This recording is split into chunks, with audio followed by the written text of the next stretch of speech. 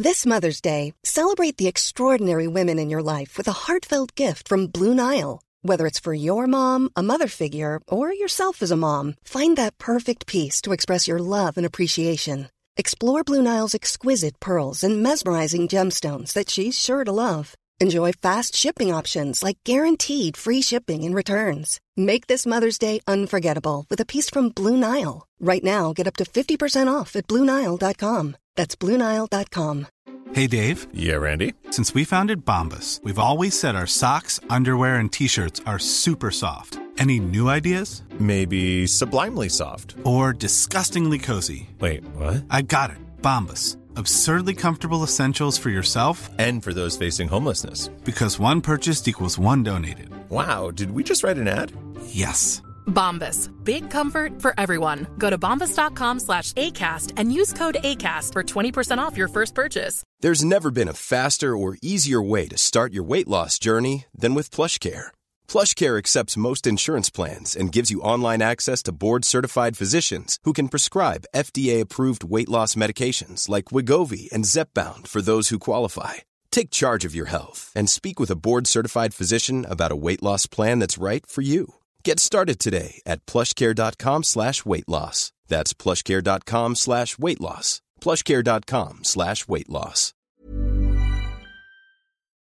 This special episode of Really 007 was recorded before the announcement that No Time to Die would be delayed until April, but wait until the end and we'll add our own reaction to that delay.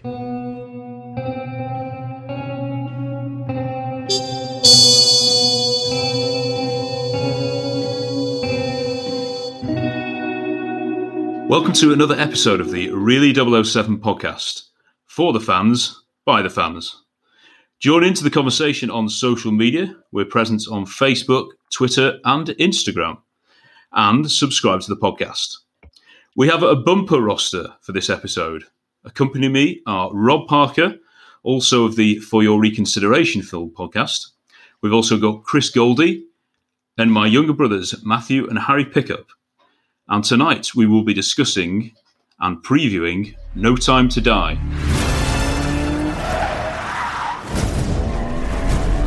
Why would I betray you? We all have our secrets. We just didn't get to yours yet.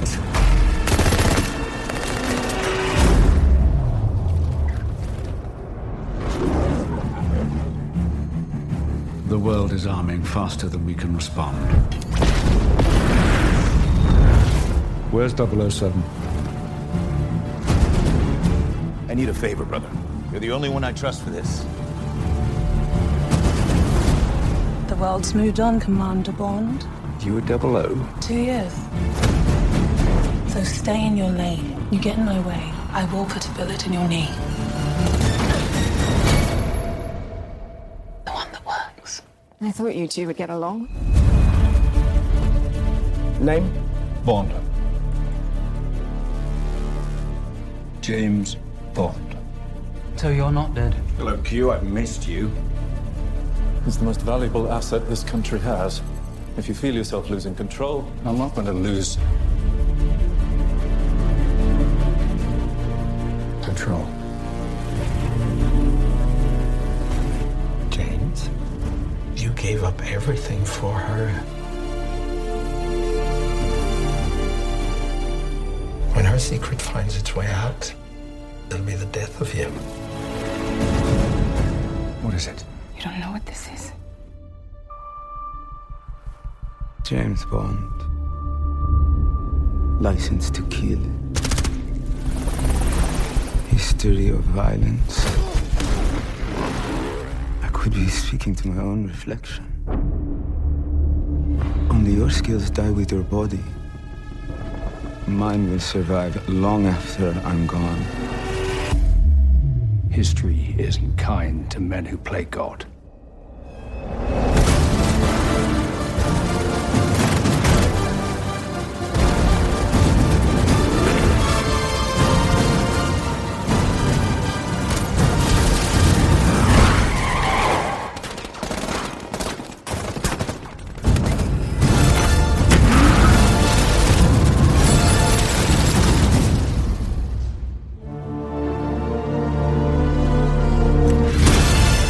So, No Time to Die will be the 25th official instalment. Of course, we don't always include Never Say Never Again in our tally. It'll be the 25th instalment in the James Bond film series when it's finally released on the 12th of November here in the UK and the 20th of November in the US. After an inexplicable 5-year wait since the previous entry, Spectre, there's been a further 7-month delay due to coronavirus epidemic. Originally slated for an Easter release, the producers decided to move fast and book the more traditional pre-Christmas slot when cinemas will hopefully be properly back up and running. So, in anticipation of getting to watch 007 on the big screen, we'll explore the history of the production, who's involved with the making of the film, and what we can expect from what looks like being Daniel Craig's last appearance as James Bond. Well, we'll find out sooner or later. So, development of the film began in early 2016, which just seems a long, long time ago now. And by March 2017, so even longer, another year had gone by, screenwriters Neil Purvis and Robert Wade, who've worked on every Bond film since The World Is Not Enough, were approached to write the script. So, guys, first of all, we know the work of Neil Purvis and Robert Wade. I think the first film they worked on was The World Is Not Enough. And they have featured on every single Bond since. Chris, what do you make of them and the sort of direction that they've taken the Bond series in? Well, I don't want to sit on the fence, but I think they're the worst thing to ever happen to the Bond franchise. Not to be too dramatic, but I honestly think they are. I think they're two honest to God hacks who somehow got, I don't know if they're blackmailing them. I don't know what they've got, in a safe somewhere. But how on earth they are asked to keep coming back for each of these films? It starts off with a decent premise, and it all just falls to pieces. It goes back to horrible cliches. It goes to every time they're involved, my heart sinks. That's in a nutshell. But some of them they have had co-writers on, I think, on most of them since Casino Royale. Yeah, and I think what happens is that they attempt to get another writer involved to start off, and then Broccoli and Wilson get cold feet and think, oh no, we don't like this, too much change. Let's keep getting them back in again, and they rewrite it, and it just becomes an incoherent mess again. And I think that really they just need to get rid of them. And it's the one thing I'm looking forward to, for this new one is the fact that, the director has a writing credit. You obviously got Phoebe Bridge-Waller or Waller-Bridge. I can never remember which one it is. So it's nice. It's a bit of fresh blood in there. John Logan was hired, with Skyfall and then with Spectre, and he was supposed to do this one as well. And again, a playwright, interesting writer, he'd written some great films. Any Given Sunday, great film. A writer, Black Samurai. Of some quality. And I think again, they hire them and they just don't trust them, and that's why they keep bringing back these two hacks. Rob, would you describe them as hacks? Well, I mean, the writing world is a really tough one to get into, especially the film writing world, I think. And their resume is literally Let Him Have It in 91, Plunkett and McLean in 99, an 8-year gap, and then wall-to-wall Bond for the next 20 years. I do not understand. Johnny English in there. Johnny English is in there, yes, but let's face it, Johnny English, the last, 2, is there 3 Johnny English films? Yeah, 3 now, yeah. Sorry, I've not seen the latest one, but the first 2 were the best Bond films I've seen since World Is Not Enough. So, because I very truthfully, I haven't enjoyed a single Bond film they've been involved in. And I think he becomes, again, his premises, like World Is Not Enough, has great premises in there, great characters, but it never fulfills, its promise. And you look at all the films that are involved in, and I wonder if these great premises are other people, and they've come in and water it down. So it's like, let's add a joke here, let's add, a raised eyebrow here, and it's this box ticking exercise. And at the end of it, it just becomes this bland, uninteresting films, as most of them have been for the past. Is it a case of too many cooks spoil the broth, Matt, do you think? Because they've always had more than two writers, and of course it's the producers who are soon to be dictating where they want Bond to go. And obviously we'll get onto it, but Danny Boyle, obviously it wasn't good enough for him as a creative process. Well, obviously, I mean, I don't know how they operate, but clearly they write together. I mean, I don't know how specifically they work it, but the way it's credited is that they write together, and then that would then be passed to somebody else to have a look over that, you know, that draft or that whatever they've come up with and work from there. So I don't know about too many cooks, because there have been decent films where, you know, either a single person writing or a duo writing have written something and then it's gone on to somebody else who's had a shot at it. You know, some films have loads of people taking a pass at them. But yeah, I think just personally speaking about them, there are some films I think are okay, watchable. I don't know whether any of their films, for me personally, I would describe as much more than okay. They're Bond films. Probably my personal favourites, I would maybe say World Is Not Enough and Skyfall for me personally. But they aren't up there with the classic Bonds for me. I mean, they don't compare to you know, some of the Connery, you know, On Her Majesty's Secret Service, some of the Roger ones, and both of the Tim ones. So yeah, so I don't know. I wouldn't say the issue is too many cooks. I would say the issue is possibly, you know, the two that they did on their own, the two Bond films they did on their own, were the first two. So World Is Not Enough and Die Another Day. And I mean, we could spend hours talking about both those, but The World Is Not Enough, certainly, I know John, who isn't here with us today, he's a massive fan, a massive defender of that film. Harry, are you mad keen on that, and the subsequent ones that they've been involved with? On The World Is Not Enough? Yeah. No, I'm not mad keen on it, no. I mean, I'd have to revisit it and have a proper review of it. But it's not one that's stuck in my mind. It's not one that I go back to and watch on repeat.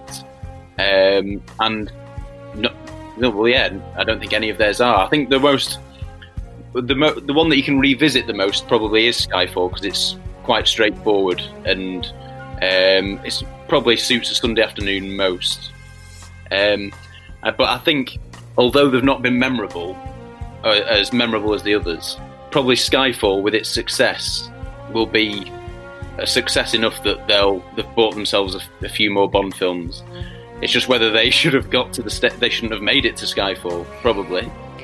It's odd that they were chosen sort of after Die Another Day. They were given another chance, even though the producers had gone in a completely different direction. Yeah, everybody else was sacked, basically. But, well, apart from Judi Dench in A Time Loop, which we discussed on the M episode.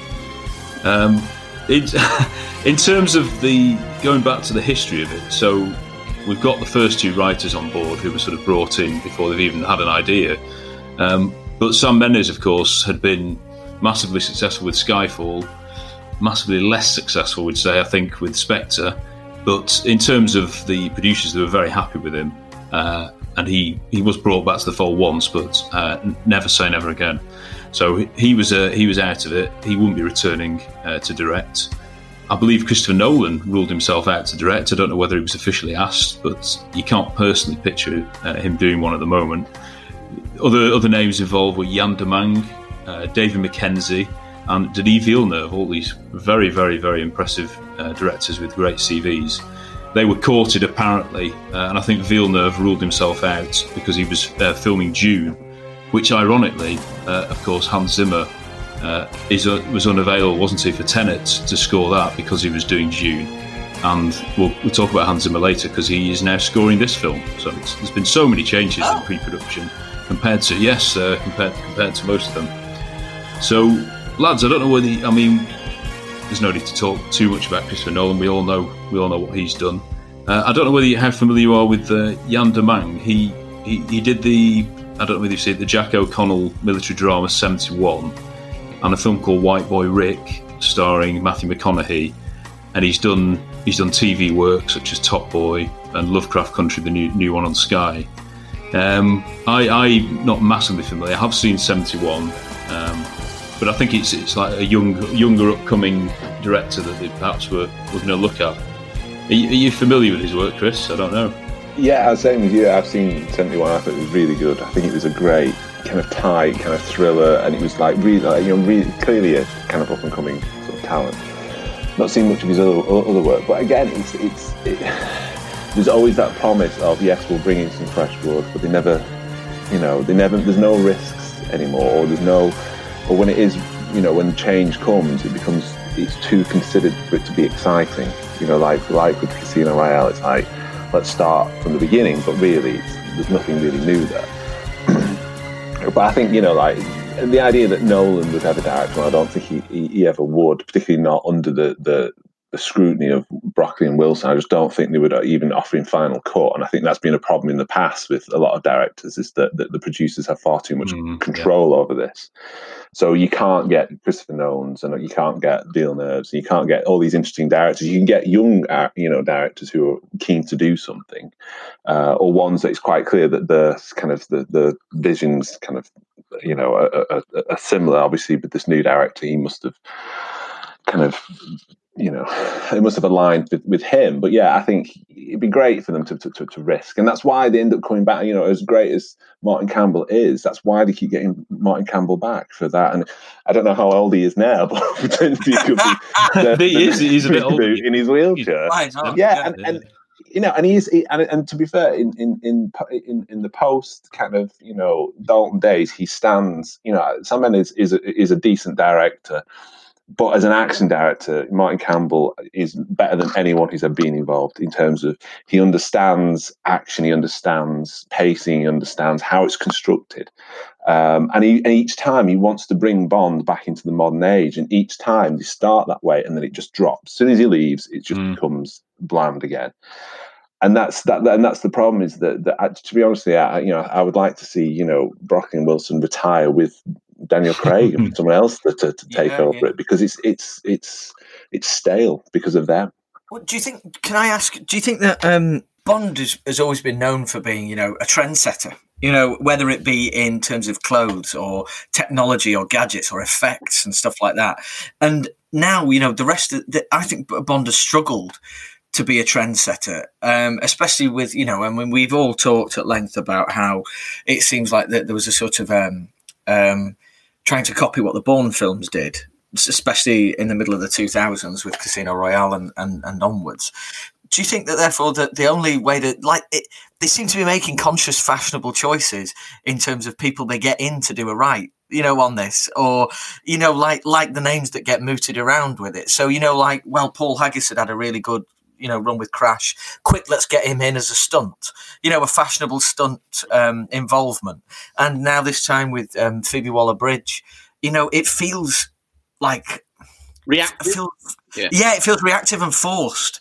Like, look, we are progressive. We are moving ahead. We're not a defunct old franchise. We are using the modern best of the best, and it just feels like Yeah, I absolutely agree with it, and I think it's to do with consistency, and there isn't a consistent. The only thing that's consistent is the weak direction from Broccoli and Wilson. That they're always there to, like say, water things down, and they try and be brave, and it never happens. They try and bring it relevant, but then it seems very tokenistic. It's like, I think Phoebe Waller-Bridge is a fantastic writer. Has obviously proven herself with the first series of Killing Eve and Fleabag. So it's great to bring her in, but if you're only bringing her in to then write the female dialogue, if you're only bringing these things in, it feels forced, and that's the moment when everyone kind of steps off it. And this is not what I wanted. But if it's a natural kind of, actually, we need to get some young blood in this. We need to be, a bit more exciting in our choices. And I think, the director for this is a bit more exciting. And the fact they've gone for a non-English director or non-European director shows that, I don't know if is that a good thing, or is it just a slim pickings in terms of who actually wanted to do it? I think it's about the only thing that's holding any interest in this film for me is the director. Because I absolutely adored True Detective to pieces. Visually, story, everything about that I think it's the best thing I've ever watched. Season 1, of course. Seasons 2 and 3 are extremely funny. Especially season 2, yeah. Season 2 is the funniest thing I've ever seen. But yeah, I mean, when I heard he was directing, that actually, you know, and I know I've just, you know, such a hypocrite, lamented stunt casting of certain roles. Whereas in this, you know, like, I was like, wow, I would like to see what he does with this. I just don't want it to be under this current setup with these writers and this actor as Bond. Yeah, I think ultimately that, whilst Broccoli and Wilson are in charge, they're not going to be progressive enough. Nothing massive is going to change. And like the names that have been mentioned, like Nolan and Villeneuve, you know, I really love their work. But at the same time, I do wonder whether I want them to direct a Bond at this stage. I don't think I would, and I don't think it would be right until there was a proper change from the top and a fresh vision. I don't think I'd like Christopher Nolan to come and direct 1, possibly 2 films, and then someone else. It doesn't seem correct to do that, and I don't know if, like, to do with if they're being, you know, when it's an auteur, like someone who wants to be everywhere and has everything to do with the production, they can't fit into Broccoli and Wilson's model. They can't, so although I really love those directors and I love who we're getting for No Time to Die, you can't be sure that you're going to see the best of them under the current regime, as it were. It's a bit like, you know, it's art by committee. You know, it's just too kind of, it's just everything's, like I say, everything's a bit watered down. And like you say, if you want someone who is exciting, they want creative control, and that's basically what happened with Danny Boyle, isn't it? Is that he wanted to change direction, and then it's like, well, we don't want the direction. So why did you hire them in the first place? Hire a TV director, you know, and just, you know, do it yourself. I don't understand. Well, that's it, isn't it? And I know that the Bond franchise is worth so much money. You know, it is, and there's so much weight that comes with it. When there's a new Bond film, it is kind of like the record. There's the tie into the clothes and the cars, and you know, and all the rest of it in the Heineken. But you know, it's kind of, but it's at the same time, that's what's making it really boring. Is that there's nothing new. You know, you kind of struggle to think of a decent, like those kind of Bond moments in the last, you know, 20 years. You know, there's ones that really stick with you, and it's just an action scene. Hair-raising moments of like GoldenEye in the tank, those sort of things. Not seen that really since, but yeah, I think the other two things that have got in the way. First one specifically for the last film was the rights to Spectre and Blofeld. So any plans that they did have, they were always going to bring that in, weren't they? So the title of the film sort of gave away who the baddie was going to be, didn't it? And then, of course, they changed the plot, didn't they, to retcon the other Craig's one. But the Daniel Craig himself, it's always, will he be back? Will he or won't we? I know we had that with Dalton and Roger Moore. Sorry, Sean Connery and Roger Moore. But the direction of it was already decided. They knew which novels they were going to do. They knew roughly the course they were going to take. But if each one is going to be, Bond, he's going to retire possibly at the end of each one, he hates it. It's basically just Craig's personality, isn't it? So that if you'd no idea where you're going from 1 minute to the next, you don't know when it's set in terms of how much of a rookie he is and how experienced he is. You've brought in, as we've discussed, Ralph Fiennes as the new M, but who knows whether he'll be in the next film. They've got into an almighty mess in terms of the direction because of that lack of single vision. If you look at the ones in the 80s, it's all John Glenn, and all of them are written by Michael G. Wilson and Dick Maybank, all of them. That's it. And it must have been a lot easier. And you could say that restricts it from the creative minds of your Nolans and your Villeneuves, but you know what you're getting. And like you say, Harry, I think if a new director came in of that ilk, I mean, when people have discussed Tarantino in the past, I've no idea how that could possibly work in this franchise at the moment. There's not that I'd want it particularly, but we did mention. It would be your granddad's James Bond, would it? Really? Yeah. It'll be some. Well, even if it was a pastiche of the old ones, it'd be better than some of these ones. But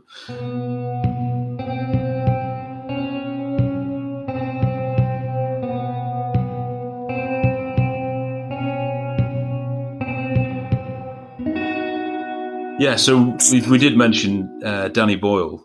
Now he was actually, appointed as director 3 years after Spectre was released. So you can see how slow the wheels are turning. And his original pitch, apparently, to Broccoli and Wilson saw him replace the Purvis and Wade script with that of his regular screenwriter, John Hodge. And Elite's casting sheets described the male villain as a cold and charismatic Russian, which might have been kept in the script, possibly with Rami Malek's character. And the female lead as a witty and skillful survivor. I mean, that's fairly nondescript, isn't it? Again, we don't know whether that was going to be Léa Seydoux continuing her character, which it now is. Production apparently also wanted male supporting roles of Maori descent with advanced combat skills. So goodness knows what that was going to be involved. But yeah, like they... Shaw. Yeah. Desperate for The Rock to get involved, wasn't he? Yeah. But they, Danny Boyle and John Hodge both left in August 2018 due to creative differences, apparently. And I think this is like the first time it's ever happened in the history of the productions where a director's been hired, worked on it, and then left, as far as I'm aware. The rumours were that he wanted to kill off Bond. I don't know how true that is. But all we know is that the Uber producers didn't want them. I mean, what do you think about Danny Boyle, Matt? What do you think? I mean, he's a Bury lad. Us 3 pickups are from Bury, so we're very proud of him as a director. But would you have backed him as a Bond director? I would have been really interested and almost like re-energized to see what it would look like.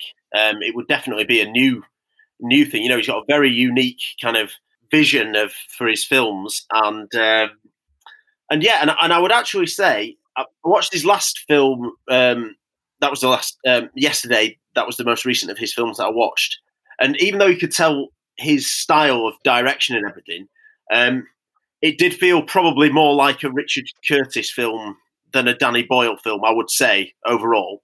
So it would have been interesting to see how much he was, you know, pulled away from his own vision to go in that which he'd been kind of directed to by Wilson and Broccoli.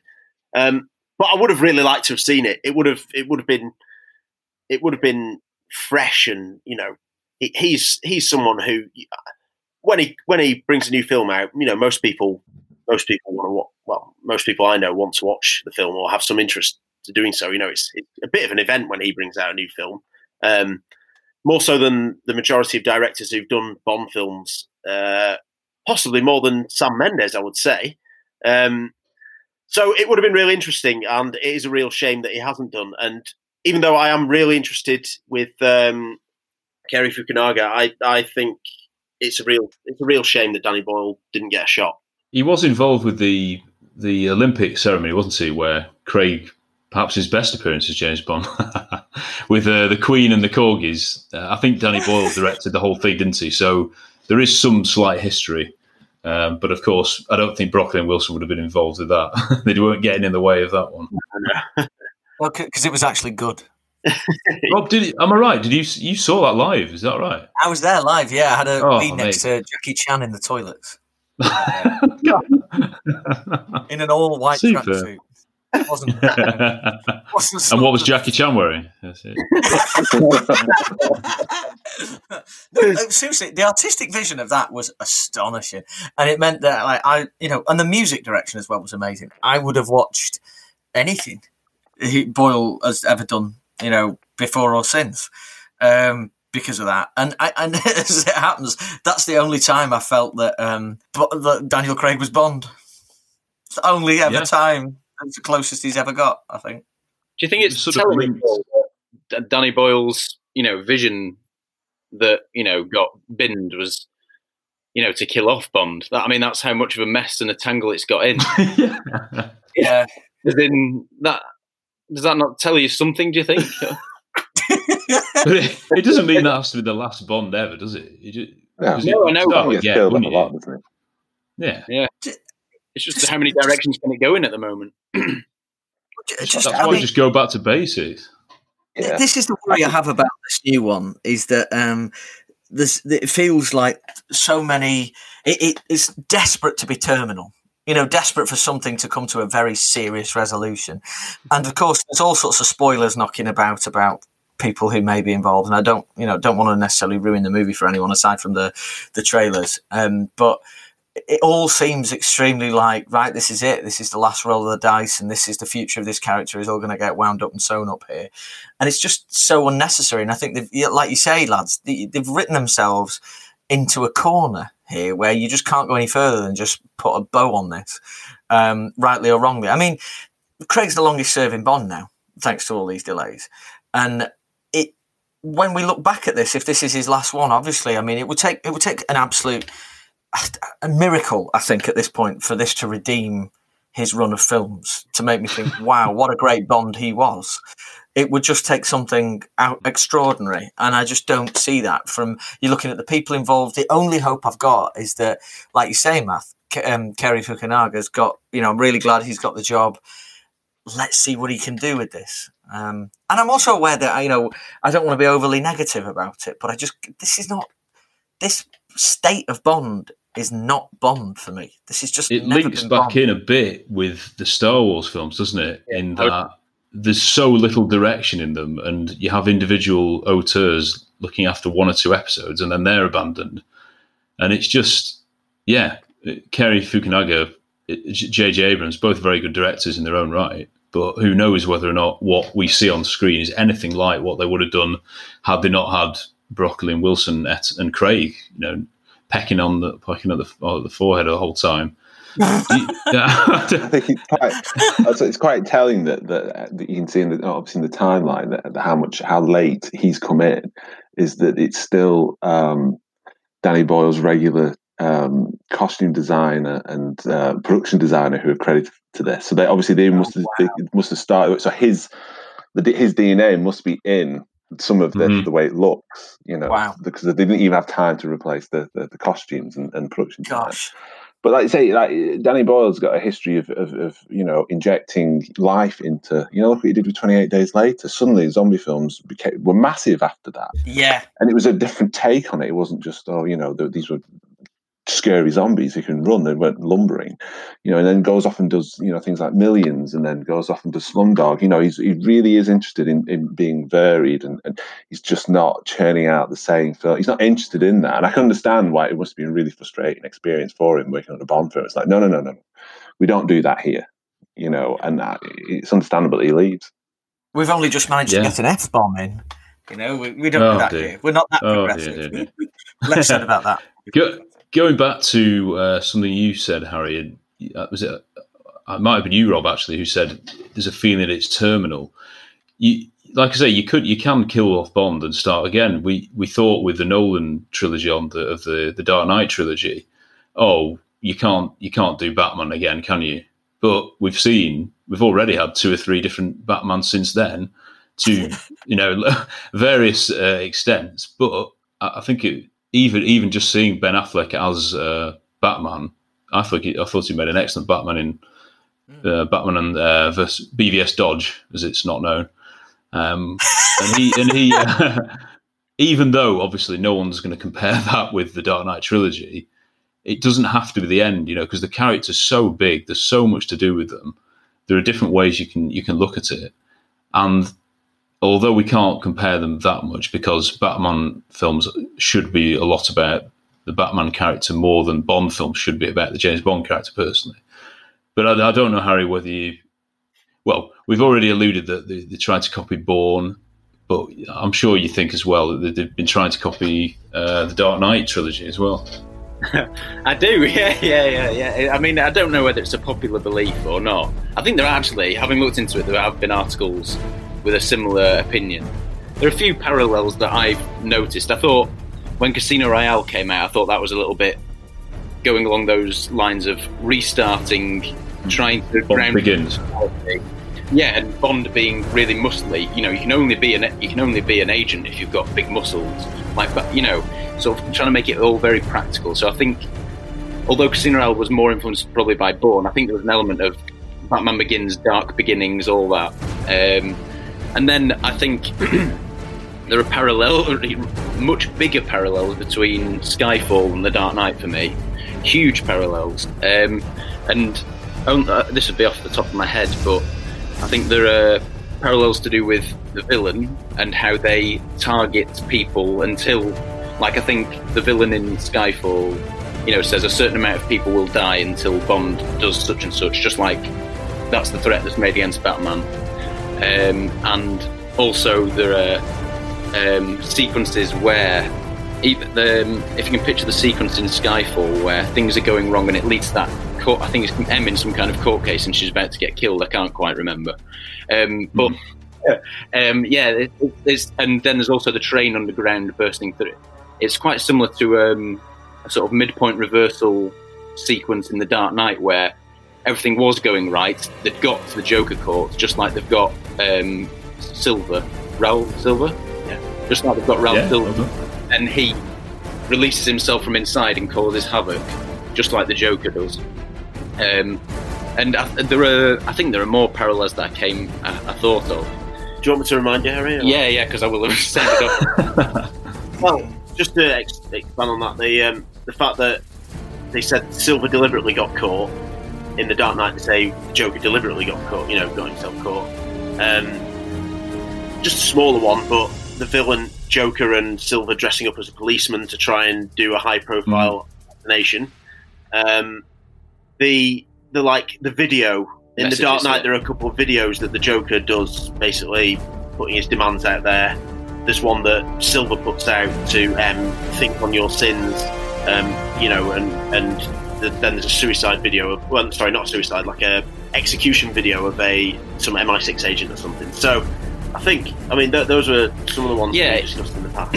I'm mindful of the fact that I'm a massive fan of the Dark Knight trilogy, so those things are on my mind a lot. But I think that's quite a lot of coincidences, to be honest. And with the sort of the milestone that the Dark Knight was, it seems that it's had some influence along the way, and it goes back to that point that I think Matt said about it being reactive at the moment. It's all sort of seeing what's the flavour of that year and seeing what characters people like, whether it's a sort of a lunatic villain or whether it's a strong woman or something like that. They'll focus on that, and I just think in quite a lot of things outside of film, it's quite bad to just be reactive rather than proactive, trying to set the trend, like you said, Rob.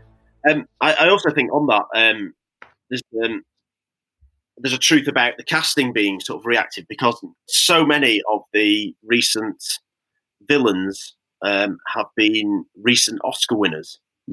I was going to get to that. Yeah, you're absolutely right, Matt. Yeah. So I don't know. Again, it's a bit like. I think Javier Bardem is brilliant as Silver. He's a brilliant villain. But obviously, they'd seen his role in No Country for Old Men and thought, "Hey, look, he can do that." Christoph Waltz. We all know he can be a good villain, and then they really got that wrong, actually, didn't they? Yeah. Written. How do you get Waltz wrong? Yeah, shocking. And then, although he wasn't a villain in the recent film, obviously Rami Malek got Best Actor for Bohemian Rhapsody. So I don't know. I think that's just another example of not really. It's a bit like when football clubs, they don't do their own scouting, but they don't get good up and coming players of their own.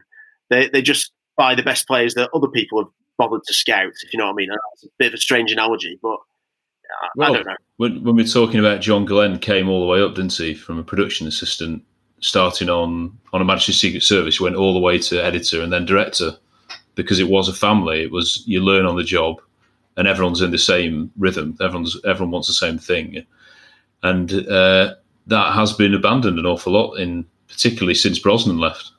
I can't get excited about any of this. I'm so despairing.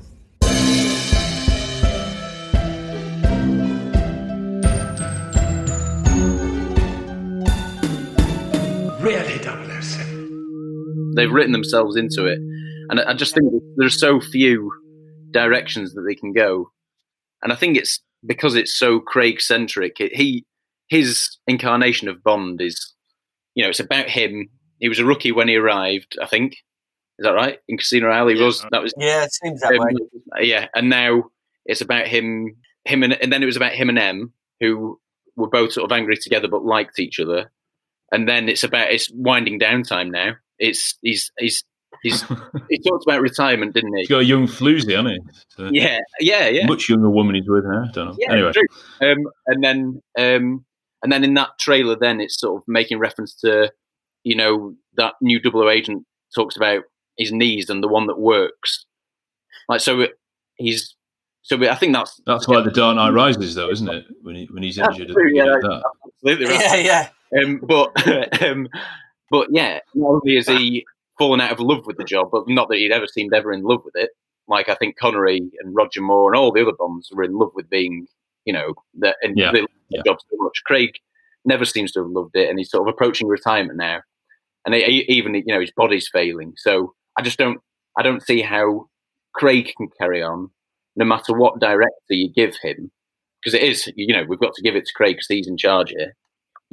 No matter what director you give. The lunatics have taken over the asylum.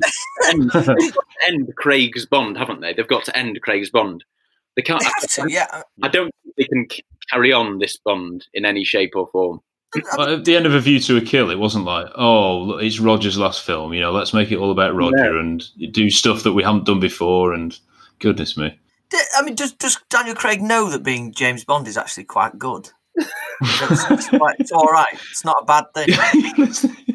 You're listening to the Really 007 podcast for massive fans of the James Bond film series. Yeah. But to be fair, there is one big positive. We alluded to it before. So Kerry Joji Fukunaga was announced as a new director.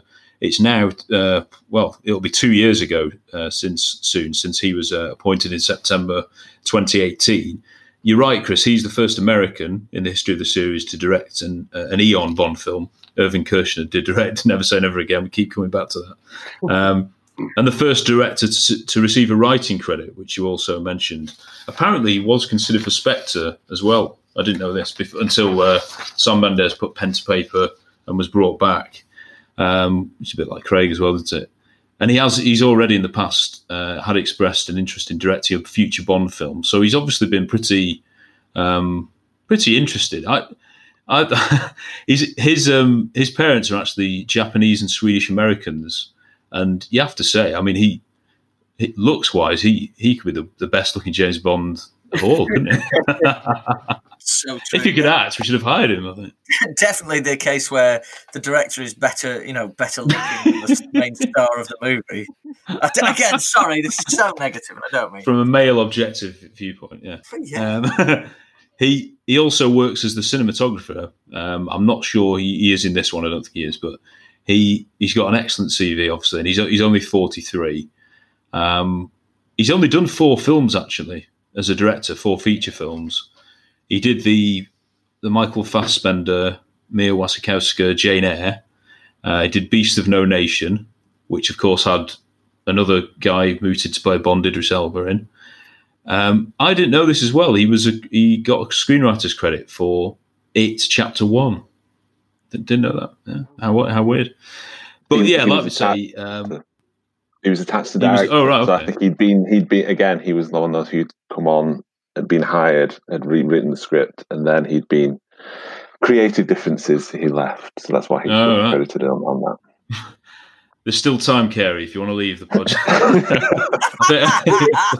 Creative differences for True Detective when it came to season 2. Did there end up being differences that ended his time at True Detective?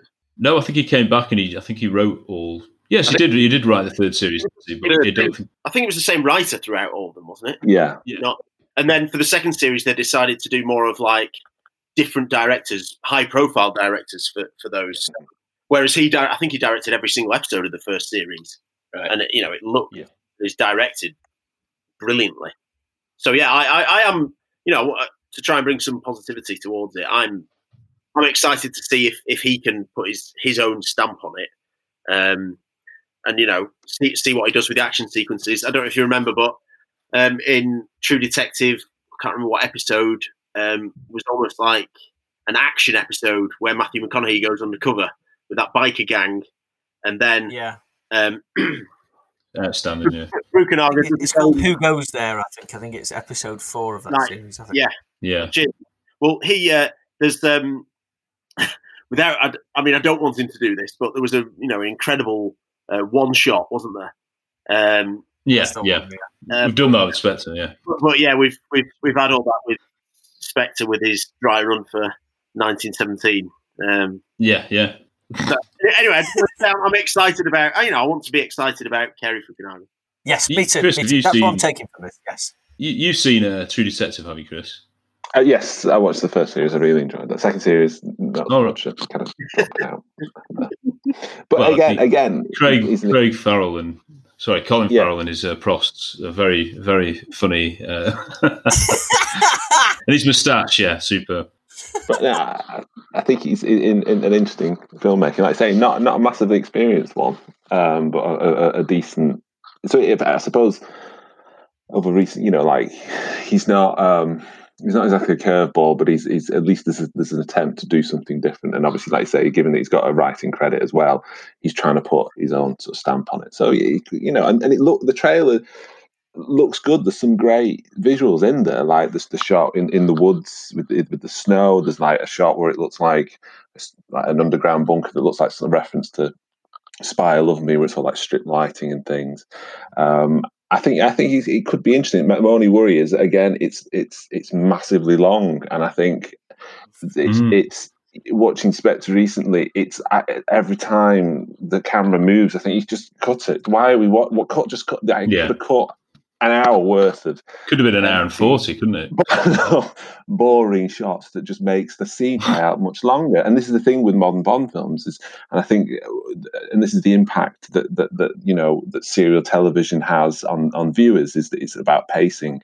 And I do think that Hitchcock was right. The length of a film should be measured by the size of someone's bladder. If an hour and a half, you're thinking, come on, let's wrap it up. But most modern films, you get to 2 hours and you think, well, is it ending? And you look another half an hour and like, God grief, and there's still another set piece. There's another big you think this is going to end, and then it isn't, and then it ends, and then it doesn't, and then it goes out with a whimper. Can I just absolutely? Sorry, Harry. Yeah. Oh, you go ahead, Rob. No, thank you. I was going to say, just for a bit of context, No Time to Die is 15 minutes longer than The Lone Ranger. And that was about an hour too long, wasn't it? Yes, yeah. Again, 2 hours 43, it says on there. Ridiculous. Good grief. That is ridiculous for what is essentially supposed to be a summer blockbuster. Pushing 3 hours, yeah. But that's what the thing, they don't see it as a film for everyone now. They've turned it into sullen Bond, who's got a really dark. Everyone's got a dark secret. So in the trailer, she's got a secret. Everyone's got a secret. Everyone's got a secret past. Everyone's got something, and it's boring. It's not. It's like, because the moment you find out what that secret is, it's like it never lives up to what the promise of the secret could be. It's like, oh, is that it? Yeah. Oh, right. Oh, okay. And we spent that's a bit 2 like hours and a half to get the recent Star Wars films, isn't it? Yeah. Continually changing whose secret it was and what about the past and. The upset, as if it's like we don't watch these films for twists. I don't know what they're thinking. It's escapist fun. We don't really care about things like that, especially in a Bond film. If you advertise a twist, it's no longer a twist. Yeah. It's not. It's no longer a surprise. We see this in the book world all the time. Of the new suspense thriller with the knockout twist you'll never see coming. Yeah. But I do now. Looking out. Is that it? Oh. Yeah. You can never live fair on the writer, is it? Billing like that. It's not fair at all. No. Although I agree that running time's a little bit slightly off-putting, it is possible to have a long blockbuster action film that gets it right. Like the most recent Mission Impossible Fallout, that's like 2 hours 20 minutes, but it absolutely flies by and goes set piece to set piece. But I think really, if we were still really sure of where Bond's going, we're really confident in who's playing James Bond and the future. If we found out that it's, how long's this one? Do you say 2 hours 54? 2 hours 43. 43, yeah, 2 hours 43. It's only 2 hours 43, Harry. In the world, if you're invested in the world and you are a big fan of what they're doing, then that might be quite exciting. As in, you're getting more value for your money and that kind of stuff. You know what I mean? But I think again, it's just a sign of how we're all feeling about it when we see what we've we've got to watch 2 hours 43 more of this. I agree with you. I think that the problem that I have is that it's not necessarily the length of the film. It's to do with is the narrative strong enough to carry that, you know? Because if it isn't, everything feels overstretched. Everything feels like padded, and I think it's like for the sake of it, you know. And it all, you know, and like I say, you look at the Pirates of the Caribbean films started off at 2 hours and 20, and 2 hours, you know, pushing 3 hours, and these are supposed to be like for kids, and they're all bloated. Yeah. They're all, you know, they need to be trimmed down because the story isn't there. And I think that's what happened with Spectre. I think it definitely happened. Agree. There is such a thing as too much of a good thing as well. You know, that's the point where it no longer becomes a good thing. But the problem with this is it that much a good thing in the first place? Am I dying?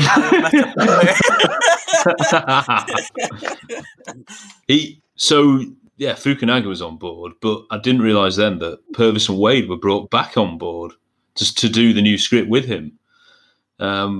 We almost got rid of them. Yeah, well, yeah. They weren't doing anything else, were they? The envelope that they have on Wilson and Broccoli. Yeah, they must do, mustn't they?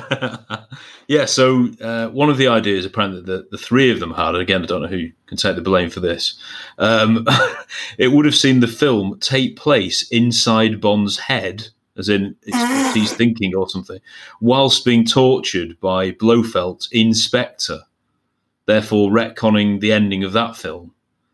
That's too much for my head to think of and too annoying. And terrible idea. As if Bond is interested in metaphysics and philosophy. Yeah. It's not interested in that. It's not interested in psychology. It's interested in 2 hours of great set pieces and interesting things and a laugh here and some good dialogue and something you've never seen before. And this. The expression is Bond going up his own arse. It's becoming so much. Yeah. It's like literally coming far out the other side. The Bond universe is turning in on itself, and I think that's my point is that all the Craig films become more about him, more about the world shrinks, and to the point where the entire film is based in his head. It's like, come on, this is just ridiculous. So arrogant. Could you imagine how upset you'd be at the end of that film, realising that it was all in Bond's head? What a relief feel. Coffee fuel all-nighter, and you wake up and think, who wrote this down? Right, what? Get out. The only thing about that sort of premise I'd be happy with is if it's the end of, when we get to the end of No Time, it is called No Time to Die, isn't it? We get to the end of No Time to Die. and it's really Michael, looking forward to this, listener. I know, yeah. It's Michael G. Wilson waking up, realising that he'd imagined the whole Craig era. That's the only way I'd be happy. I'm so sorry, guys. I'm so sorry. And then immediately calls up the 73-year-old Timothy Dalton and says, how are you fixed? Oh. How are you? No, I'm joking. Can you imagine? Well, we sort of said that could be one of the worst ideas for a film ever. This Carey, apparently now he says the film, I don't know whether this is worse, is about relationships and family. What? I don't. Well, yeah, they do, but there's rumours. Again, I don't know whether to say there is a member of Bond's family in it, isn't there? That you've heard these rumours. Well, we've already got his foster brother. Which is yeah. Will they actually touch upon that? Family is forever. Is it? Yeah. There was also apparently uncredited rewrites as well. Didn't know this. Paul Haggis has done one, so he was brought in again, and a guy called Scott Z. Burns, he's written a few of the Steven Soderbergh films. So another decent writer, but who knows what kind of impact you can make at this stage. He might have done something towards Spectre, mightn't he? I think. Or I think he did. Yeah. And Haggis, I mean, it's like all credited. That are actually the credited writers, but how many other writers have had a pass at this? Like you mentioned that Scott Burns. The set janitor have a pass. We could check lines in. Craig did. Craig was involved in some of the story, I think, for Quantum of Solace because well, the excuse was it was the writer's strike. So he said, I don't know whether there was a script. I didn't really see one in the film, but he was apparently working on it at the time. The other thing is that, of course, coronavirus is blamed for the delay. But I think you touched on it, Chris. It's all about money now, isn't it? And I have heard, I don't know whether it's rumours, I think it might even be official, that the decision to move it to November was made before this whole pandemic started. It was more about we can get more money then. And perhaps it wasn't ready in time. So who knows? And they made a big thing of it, didn't they? That, this is the way that cinema is going, that they've made the bold move to get to move it ahead because they don't want to lose money. And everybody's followed suit after that until Tenet, which we'll see how that does. But I think more people are going to flock. Well, I don't know. More people you think would flock to see a Nolan film who are proper cinema goers, who love cinema, they love the big screen. Whereas, I don't know, but by November, it'll be one of those where it'll have a huge opening weekend, won't it, if everything's going right. And Skyfall did well because people kept coming back to it, didn't they? They kept wanting to watch it again, to be fair. So I don't know. The jury's out on whether that's going to happen. No idea. Yeah, so we've got those writers involved. And the other one we have touched upon, of course, was Phoebe Waller-Bridge. So she's the last person, I think, to come in and give it, in inverted commas, a script polish. And that was at the request of Daniel Craig. So you see how much weight he's got to bringing to the films. And it's like you say, who's hot at the moment, Rob, I think you said. And as good as Phoebe Waller-Bridge is, I think she just came into, I think Chris, you said it, to just revise the dialogue, character development and humour, as if, I don't know, they almost realised, we better have a woman in it because we're going to be talking about women in this film. So, so she's come in and, and I think there's obviously been the Me Too movements, and Barbara Broccoli's touched upon that, saying that his attitude with women has got to move with the times. And, there's a fair point to that. Just move it with the time. Well, yeah. It doesn't mean the whole thing. Actually do it. Yeah. Just move it with the time. Yeah. Fine. Yeah, so Waller-Bridge is only the second female screenwriter ever credited with a Bond film. Does anyone know who the other one was? Does that have interest? Is it, she did Dr. No and From Russia with Love? I can't remember, Johanna? Yes, Johanna Harwood, yeah. Which is quite groundbreaking, isn't it, actually? Amazingly. Yeah, it's the first two Bond films. Didn't need the fan. But like you say, it's just ahead of its time. You don't have to, if you, like you say, you want to make it more modern, if you want to make it, bring it up to the times, you don't have to, hammer everyone over the head with it. Look what we're doing. And I think that's the problem. And I think that the Bond has done that in the past, where it's actually been relatively progressive, given that obviously it's never been, particularly PC, certainly over years. You can't say that, that he's an advocate for women's rights or, but it doesn't. You can have a character who isn't brilliant, or he has faults. It just doesn't make sense. It's how you do it, and this is my problem is that over the recent years, the level of writing has been so poor that it ends up being, being banged over the head. Look, we're being progressive. Look, we've got a woman now, and then we're not going to do anything with her because we can't think of anything. Like Monica Bellucci, great, an age-appropriate Bond girl. No. Yeah, it's just worse than any of the other ones. Miss Moneypenny's, a field agent. Not anymore. It's like you give the promise of it's like again tokenistic. It's just that either do it or don't bother. Just keep him, as a sexist dinosaur. Because they did that well with M, didn't they? Making her a female M. They ran with it and it worked. Yeah, it was great. Good. And it said we discussed in the M episode there are drawbacks to her character, nothing to do with Judi Dench, but more to do with how it all became to do with Daniel Craig's incarnation. And it was almost her, I thought, hero worshipping him, particularly in Casino Royale.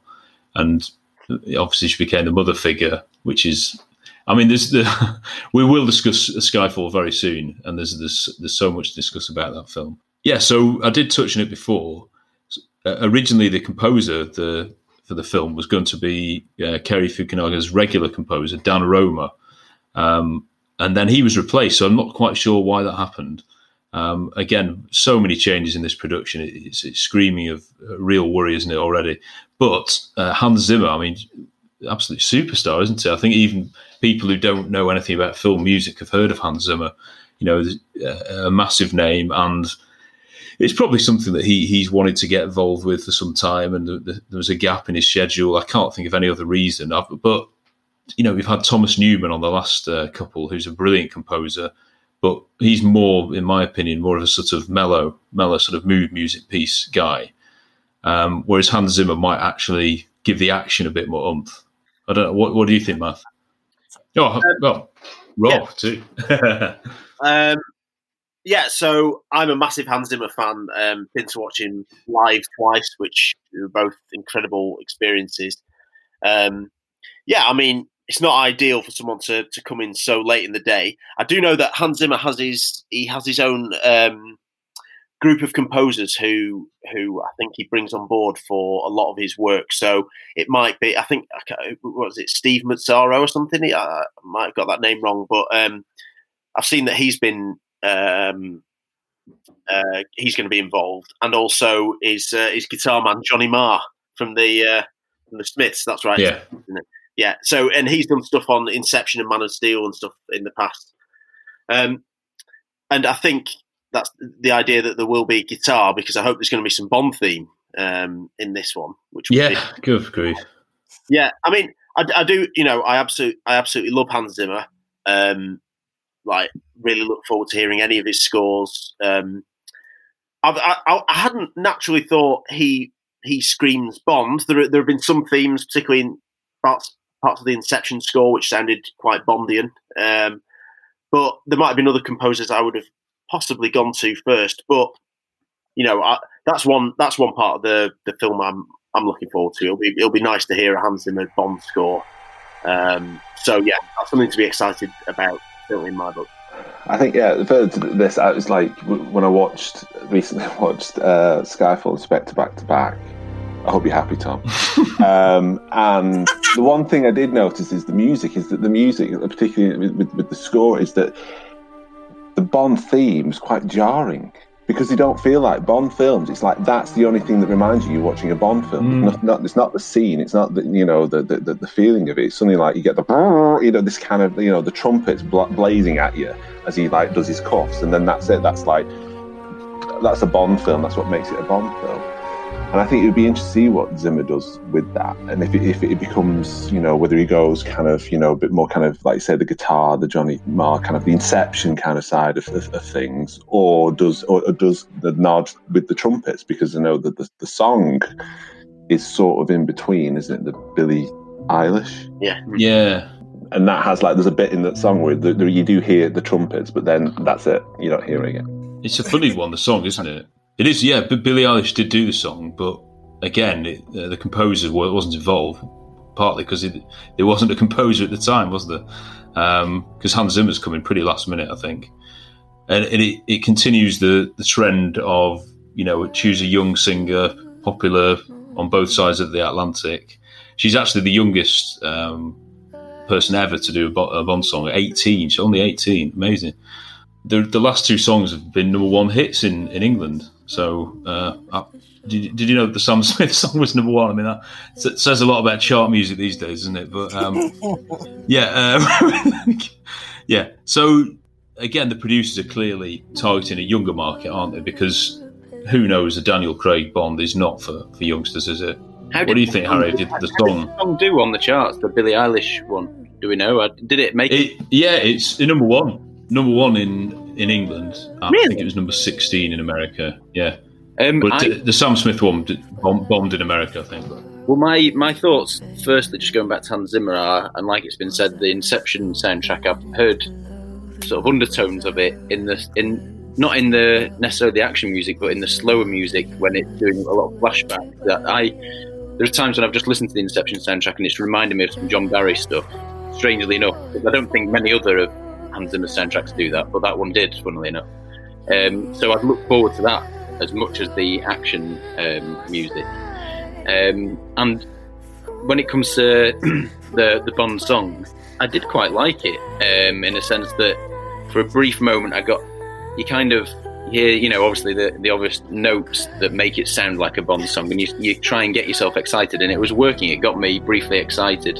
I don't think it's one that's inspirational, though, in terms of the strengths that it has is just by using the Bond motifs, really. And it's not one that's necessarily going to make huge history. I was surprised that you said it was number one.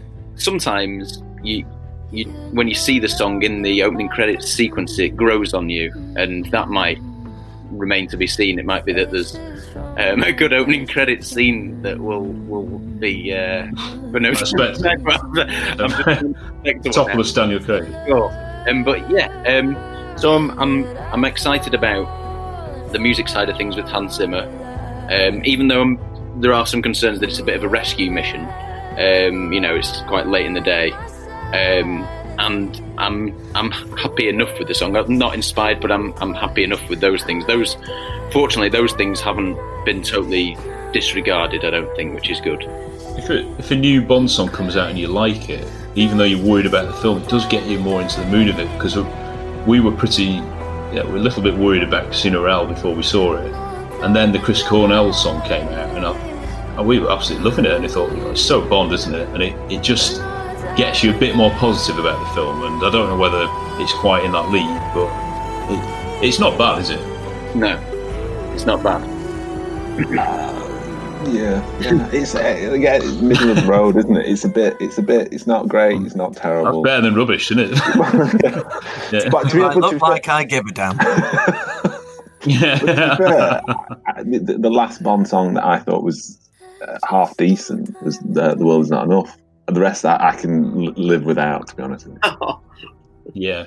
I mean, we could do about 3 hours on Die Another Day, the song, couldn't we? Yeah.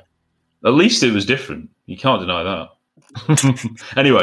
I thought the music in this trailer was amazing. I don't know where that came from, but it was super Bond. All the Bond motifs were in there. So, yeah, the trailer looks great. Aesthetically looks great. Sounds amazing. And I've got no problem with any of what I am looking at. I think story will just be the what all this hinges upon. You've got to do a bit more than just do the Bond theme at the right places. I think Zimmer's. Like you guys, I'm really excited about a Zimmer score for a Bond movie, and it could be like the most. Like I can't stop listening constantly on repeat to License Revoked, the Michael Kamen track from the License to Kill soundtrack. Yes. I just cannot stop listening to it. Because that, for me, in a lot of ways, with the massive orchestral scope, reinvigorated the Bond theme for me. It took it to whole new heights. I love all the different incarnations, especially the Spy Who Loved Me, all that's great. That's all great. I'm loving all that. So I'm really interested to see what Zimmer's going to do. I think also behind the camera in a director of photography sense is Linus Sandgren. And I'm, very much looking forward to seeing what this movie looks like. Because from the trailer, it looks great. What else has he done film-wise? He has done, as he says, I'm looking forward to what he's done. Is it Damien Chazelle? What's he called? The guy he did first. Damien Chazelle, yeah. First Man and La La Land. That's right, yeah. La La Land and also American Hostel as well. First Man. So, yeah, I mean, looking forward to what he's going to do with this. Looks the part. It looks good, the trailer, doesn't it? It does, and it's edited really tightly. It's just that it's just the heinous looking story elements and incarnation of this character that someone else say something. Willard White speaking. If you're enjoying Really 007, why not follow us on Facebook, Twitter, and Instagram? Look us up at Really 007 Pod. Even if you're from Baja. Bert Saxby, tell him it's fine. So we get on to the casting of No Time to Die. And, of course, the number one guy, as we've been talking about, is Daniel Craig. And, of course, at various stages in the production, and this has taken nearly 5 years to get off the ground. And and finally be released in November. He's been less than, should we say, very committal into signing on as 007 for the 5th time. He, of course, has done 4 already, which is the same number as Pierce Brosnan. So this will actually take him further than that in terms of the number of films he's done. But the amount of years he's been Bond, I think Rob said it earlier, he'll have been Bond for 15 years at least, which is the most out of any of them. That's partly because, of course, the rate in which the films were produced early on. I mean, Sean Connery did the first 4 in 4 years, which is phenomenal when you think back. There's no way that could be done now with marketing and everything. Yeah, so Daniel Craig, I mean, it's famous now, isn't it? What he said after Spectre was released. He'd rather slash his wrists than play Bond again. Sorry about that, Daniel. Sorry, to absolutely dreadful for your life and your mental health. I know, but he did, to be fair, say part of that was his injuries, according to himself. But there are stunt men, and it's not, Anyway, so he was rumoured to first of all been offered 100 million just to do 1, and then there were rumours he'd been offered 150 million to do 2. So maybe we don't know which one was accepted in the end, but he signed on in August 2017. But he's definitely only signed on for 1, as far as I'm aware. We want to be positive about this, the new Bond film. A Bond film is not necessarily as good as the Bond playing him. It's often as good as the villain, as people say. Rami Malek, it might be a bit of obvious casting because, as we've said, a newly crowned Oscar winner. We've mentioned Javier Bardem, Christoph Waltz, Halle Berry as well, of course. I'm not sure her performance in Die in the Day screamed Oscar. We will discuss Die in the Day in greater detail. Yeah, so in the trailer, Rami Malek, he's giving some little speech, isn't he? He's doing a foreign accent, which is probably frowned on these days, and he's also wearing a Phantom of the Opera mask. So he does look a bit more like a Bond villain. If you wrote on paper or asked a kid what, does it come up with a Bond villain, what would they look like? From what you've seen in the trailer, at least, he does look the part. Yeah, I think he's a really great actor. I think he's great in Mr. Robot. I think he's given some really good performances. Like I say, it's down to the writing. He looks, the Phantom of the Opera mask isn't. It wasn't what I was expecting. But and some of the dialogue is already a little iffy. Some of the dialogue he was giving, License to Kill and History of Violence. In reference to films. It's sort of implied. I thought that when I heard it. Two period films. Good film. But then it talks about that there's a slight reference about reflection, isn't there? So what are we thinking? Is he is it Bond's brother? Is he Blofeld's son? Is he is he a super soldier? It's sort of implying the guest. Spoiler. You're right. Massive spoilers. It's trying to build on some close relationship again, or some comparison between Bond and the villain. It's not someone who's different to him, is it? Again, it's not. It seems a bit personal. I think with villains in films like this, you can make it personal without it being due to them having a personal relationship with them. So by their actions, they kill or harm a character who is close to Bond or close to someone else. I'm trying to think of so Bond didn't have any particular problem with Sanchez, but then as soon as Felix mauled by a shark and his wife killed, there's something there. But do you know what I mean? That it doesn't have to be that Sanchez turns out to be Bond's brother or or dad or whatever. It's pretty lazy, isn't it? Lazy writing. Just right, we've got to get some drama from somewhere. Can't be bothered actually doing the hard work and going and actually doing it on the page. We'll just make him his brother because that generates the drama all by itself. And then we'll just say people have got secrets. There's drama there, isn't there? Are there some suggestions that they're brothers? I don't know. I mean, you know what I mean. Like about I'm really talking about the Foster brothers situation. With, yeah. Like, no, there's already a legacy of antagonism between the name James Bond and the name Stavro Blofeld. You don't need to be as lazy as say we're Foster brothers for it to suddenly be dramatic. I mean, it worked well in GoldenEye, didn't it? You sort of had a 006 in Alex Trevelyan.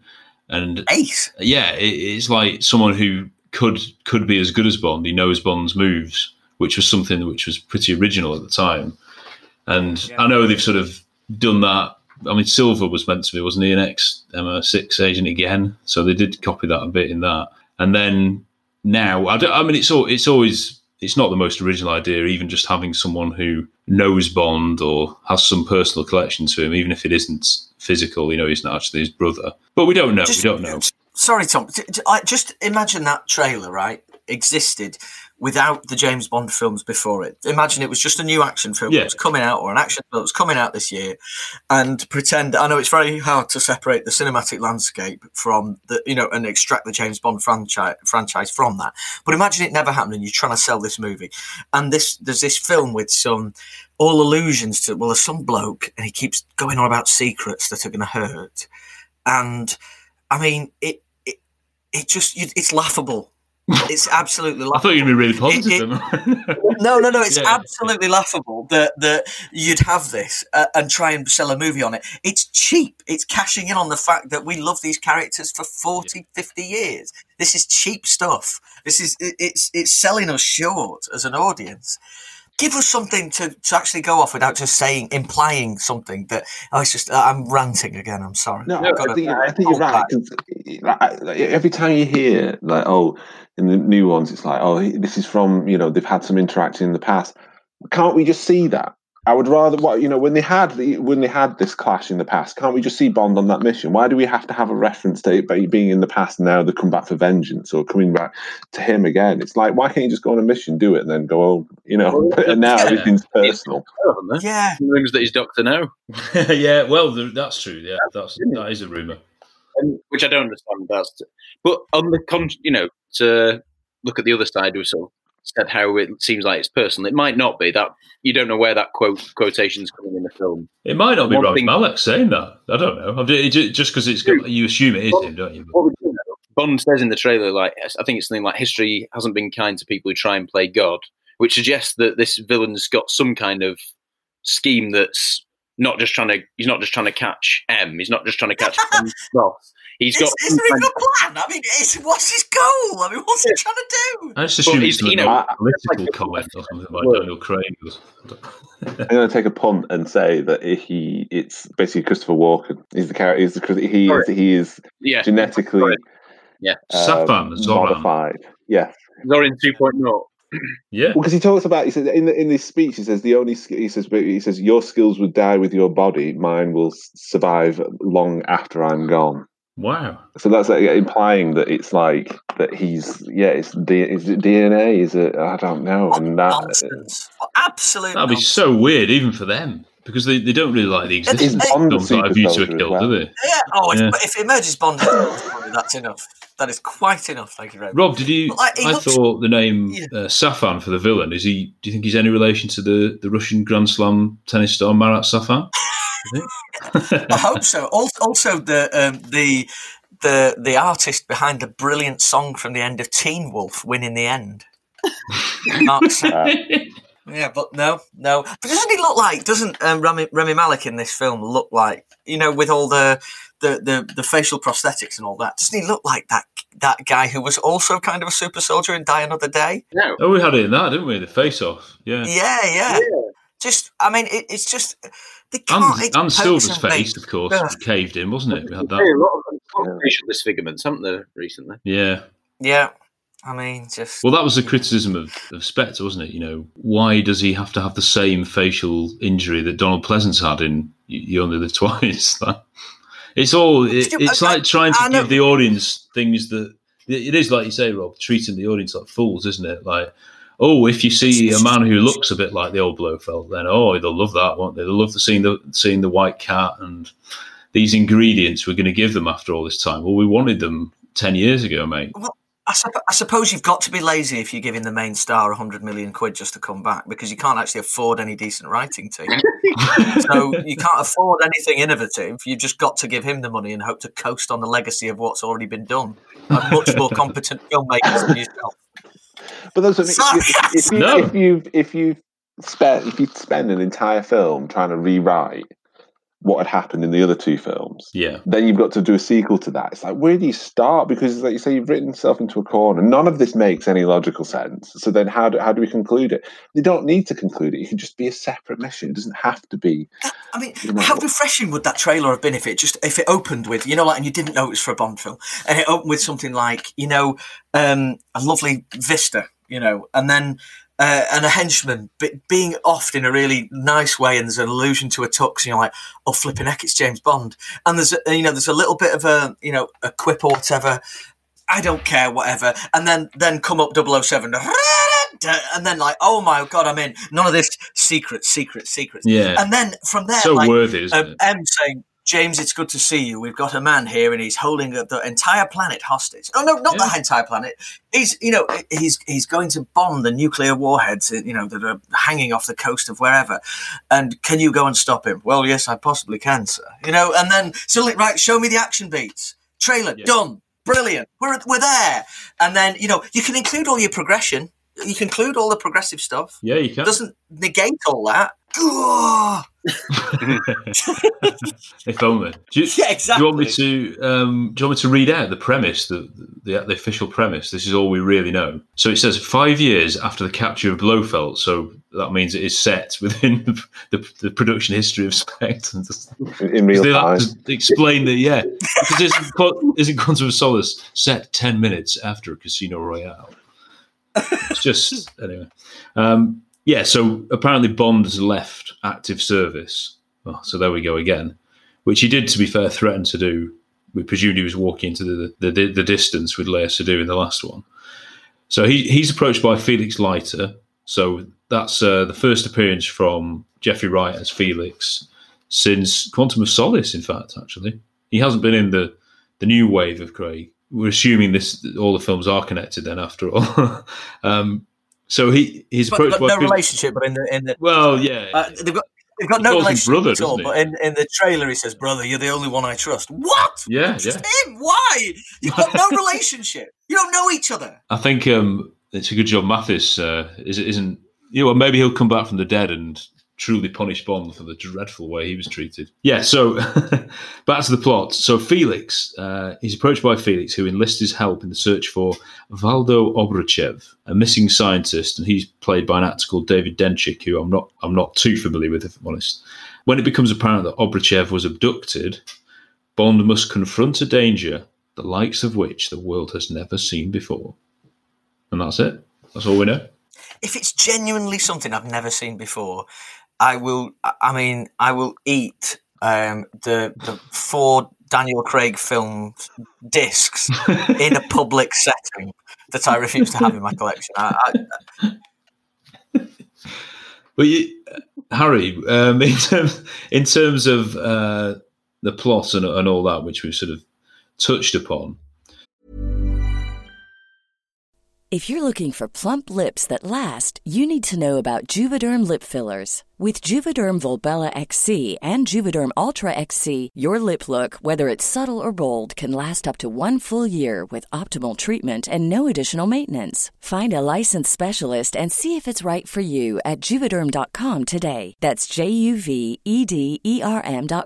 Add fullness to lips in adults over 21 with Juvederm Volbella XC or Juvederm Ultra XC. Do not use if you have severe allergies or a history of severe allergic reactions, or if you're allergic to lidocaine or the proteins used in Juvederm. Tell your doctor if you have a history of scarring or taking medicines that decrease the body's immune response or that can prolong bleeding. Common side effects include injection site redness, swelling, pain, tenderness, firmness, lumps, bumps, bruising, discoloration, or itching. As with all fillers, there's a rare risk of unintentional injection into a blood vessel, which can cause vision abnormalities, blindness, stroke, temporary scabs, or scarring. For full, important safety information, visit Juvederm.com. I'm Sandra, and I'm just the professional your small business was looking for. But you didn't hire me because you didn't use LinkedIn Jobs. LinkedIn has professionals you can't find anywhere else, including those who aren't actively looking for a new job, but might be open to the perfect role, like me.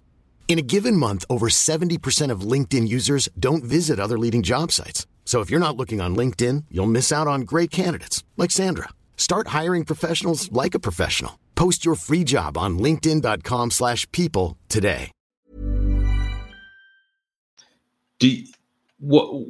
Why couldn't the original thing be, it's just going back to what all the first 15, 17 Bonds were? That would be a twist now, wouldn't it? Oh, it also says, in the trailer that you gave up everything for her. So Bond has given up, he's retired partly because of how much he loves this girl. Like that relationship. There's like some weird scene.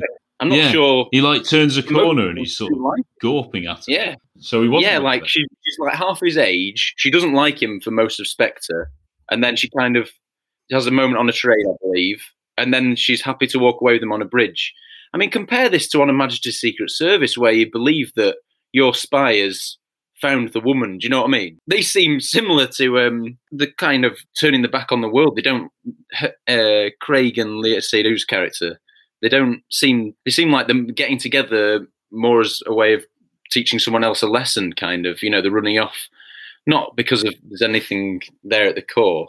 So even that conceit that he's given up and is retiring partly because, he's found a new life with her, I find very hard to believe. I just want to sort of pile in a little bit in its defence and in their defence. Yeah.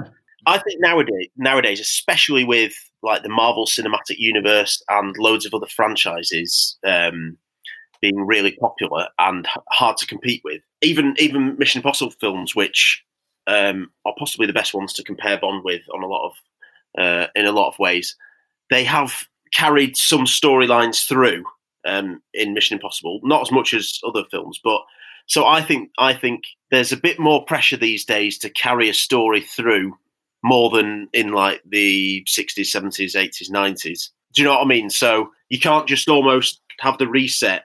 I agree with that. I'm not saying it's a big reset, but you can't see that he's really happy with one lady and then, all of a sudden she's forgotten by the next one. I agree with that. But comparing it to like the relationship at the heart of the Mission Impossible films and going back to Diana Rigg in On Her Majesty's Secret Service, as fans, you would be torn. Like, you want Bond to do one more mission, but actually, you want him to be loyal to the girl. You are in the Mission Impossible films, and if it were On Her Majesty's Secret Service were to carry on, you would be torn. You would want him to be happy, but you want to see another film. I just don't think that relationship is built strongly enough in Spectre, sadly. Yeah. But I agree, those pressures are there, that there should be relationships building through the films, even if the missions change. There should be relationships that build. Absolutely. She's the first Bond girl to reprise a role in the entire series, I believe. Well, we had Eunice Gayson, didn't we, as a sort of secondary semi-girlfriend, didn't we, in the first two? But as a proper Bond girl, she is the first one to reprise a role. Yeah, so originally, I'm not sure her character was going to be in it. But like you say, you can't, on one hand, trying to be more respectful to women and not have the woman who you left the game for. So you sort of they forced themselves into a corner there where they're going to have to bring her back, probably. They've got the easy route back into the plot, haven't they? Because her father, Mr. White, I mean, that's another contrivance, isn't it? They're all linked. That at least allows her to be involved in the plot, presumably. Because I'm assuming it's still linked to Spectre now. Yeah. But I think if you had this, if it was planned out, and if there's any thought involved in this at all, you should be looking at like looking at those Monica Bellucci characters and say, right, let's bring her. Why isn't she? That could have been a real kind of relationship for Bond, to bring into through Spectre into this. I don't buy for a second the relationship that he has with her. Because it's just a case of she's just there to drag him along, or he's dragging her along from one set piece to the other. It ends, and it has possibly the flattest ending to an action film I've ever seen, where Blofeld's just like sprained his ankle and the film ends. Yeah, and then it's like Craig walked off the film in protest. And then with the trailer saying you gave everything up for her. Well, what did he give up? Because he find out in Skyfall, when he thought he was dead, he sold his flat. He doesn't have a family. He has a job that he's always threatening to quit. What does he actually have that he's given up for this woman? It makes no sense, because it's not believable. Because he's not actually. There's no conflict in that choice. There's no him going. If it said, it's either me or the service, and he said, right, I will leave the service for you, it would make sense. But he's always threatening to leave. He's always saying, I hate this job and I'm quitting and that sort of stuff. So it makes no logical sense for her to say that. And again, it's just this writing that there's just no thought. It's just you're writing it to verbalize it, but there's nothing to back it up. There's no substance to it. And I think what would have been interesting is to see Bond with the Bond girl go from film to film, with all these other characters. But as we see, there's no thought. It goes and it's 5 years. And why haven't you been starting the next script already? Why isn't this in development? Why are you waiting so long for the next one? Yeah. And then suddenly they're not doing the next one. You sort of scrap it. Yeah. It's bizarre, and I just don't understand why. Do you think the history of the Bond as a character? Do you always picture him to have absolutely loved the job and he'd do anything for his country, and that's one of the main reasons why he would never form a long-lasting relationship? Absolutely. When I've been sort of going through them again, starting from the beginning recently, going through the Sean Connery ones, he has a glow about him. How much he loves his role, and going into the room and knowing, what he knows, what he can do. He's got a glow about him because he's so, in control and loves his job. It's like he's got the dream job, and it seems like no character will get in the way of that. And yeah, I think that glow is completely gone. It's the same with Moore as well, isn't it? I mean, Moore, even we talked about it in the Octopussy episode, I'm not for sale. There's a clarity to his answer there that tells you more about the James Bond character and his backbone and his patriotism and his pride in what he does than, this James Bond hates everything.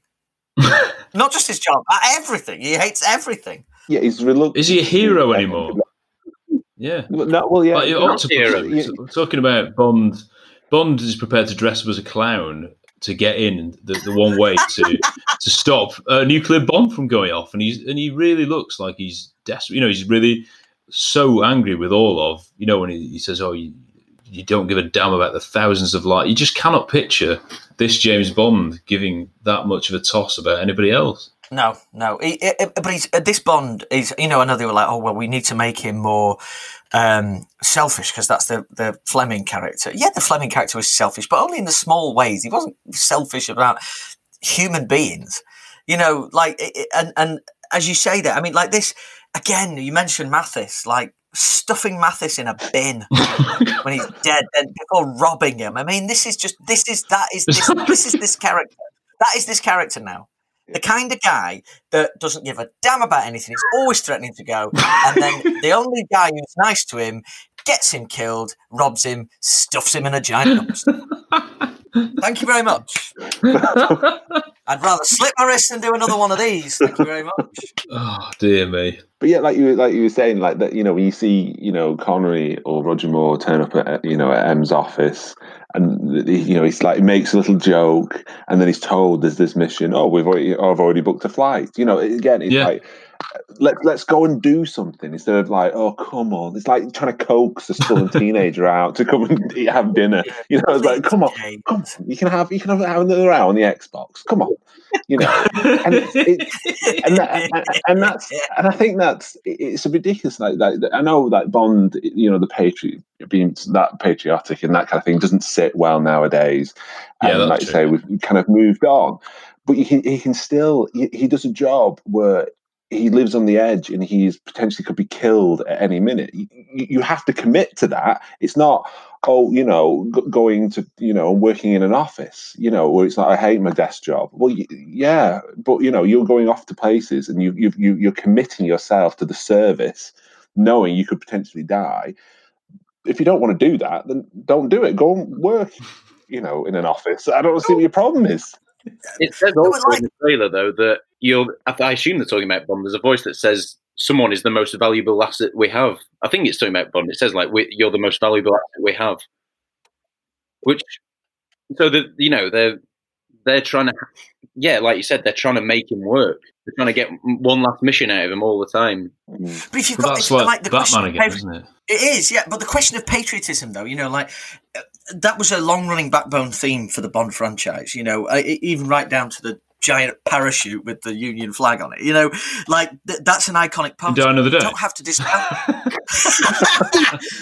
You don't have to disband this totally. What you do need to do though is stick yourself as a writer in that scenario, in that situation, and write your way out of it. Make it contemporary. That's your challenge as a writer. Not just pretend it never happened. Like, quick, someone bring in a really popular female writer. Quick. See, we're not patriotic anymore because we have this. Well, you can do both. Your books, Ben Bracken. You know, we're not here to advertise everything, but you've done a very good job of getting a guy who is a patriot, but he's ashamed of a lot of what the things that are going on in his country.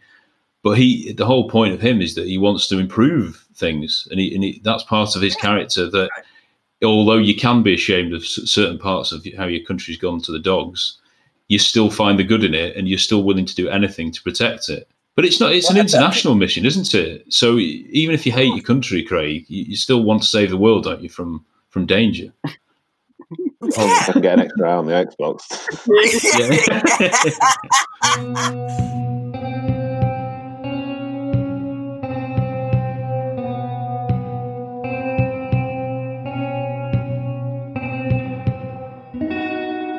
Where does Bond place himself in his love for his job and going forward? Like, should he always want to do the job?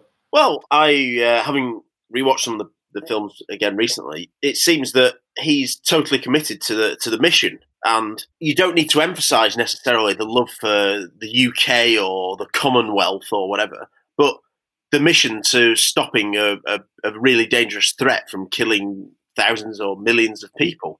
I don't see why that is such a controversial thing. You know, like, I don't want to keep comparing it, but Ethan Hunt, you know, I think what Tom Cruise does really well in those films, he cares. He cares about not just his immediate team, but he cares about stopping these threats, which could kill millions of people, hundreds of people. Yeah. $100 million. Yeah.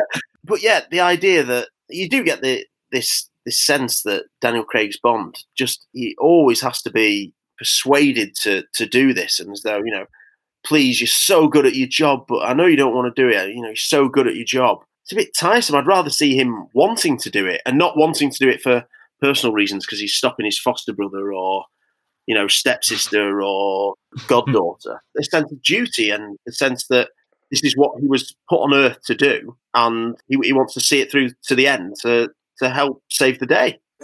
Bond shouldn't be about, you know, him asking the question. When he's given a choice, Bond shouldn't be, the character of Bond should never have to ask himself the question, well, what's in it for me? Mm-hmm. That's not what Bond is about at all. That's not what Bond is about. He's about so much more than that. But, like, do you remember that lovely scene in Tomorrow Never Dies? You know, and I know we've already berated the Purvis and Wade stuff, but is it Tomorrow Never Dies?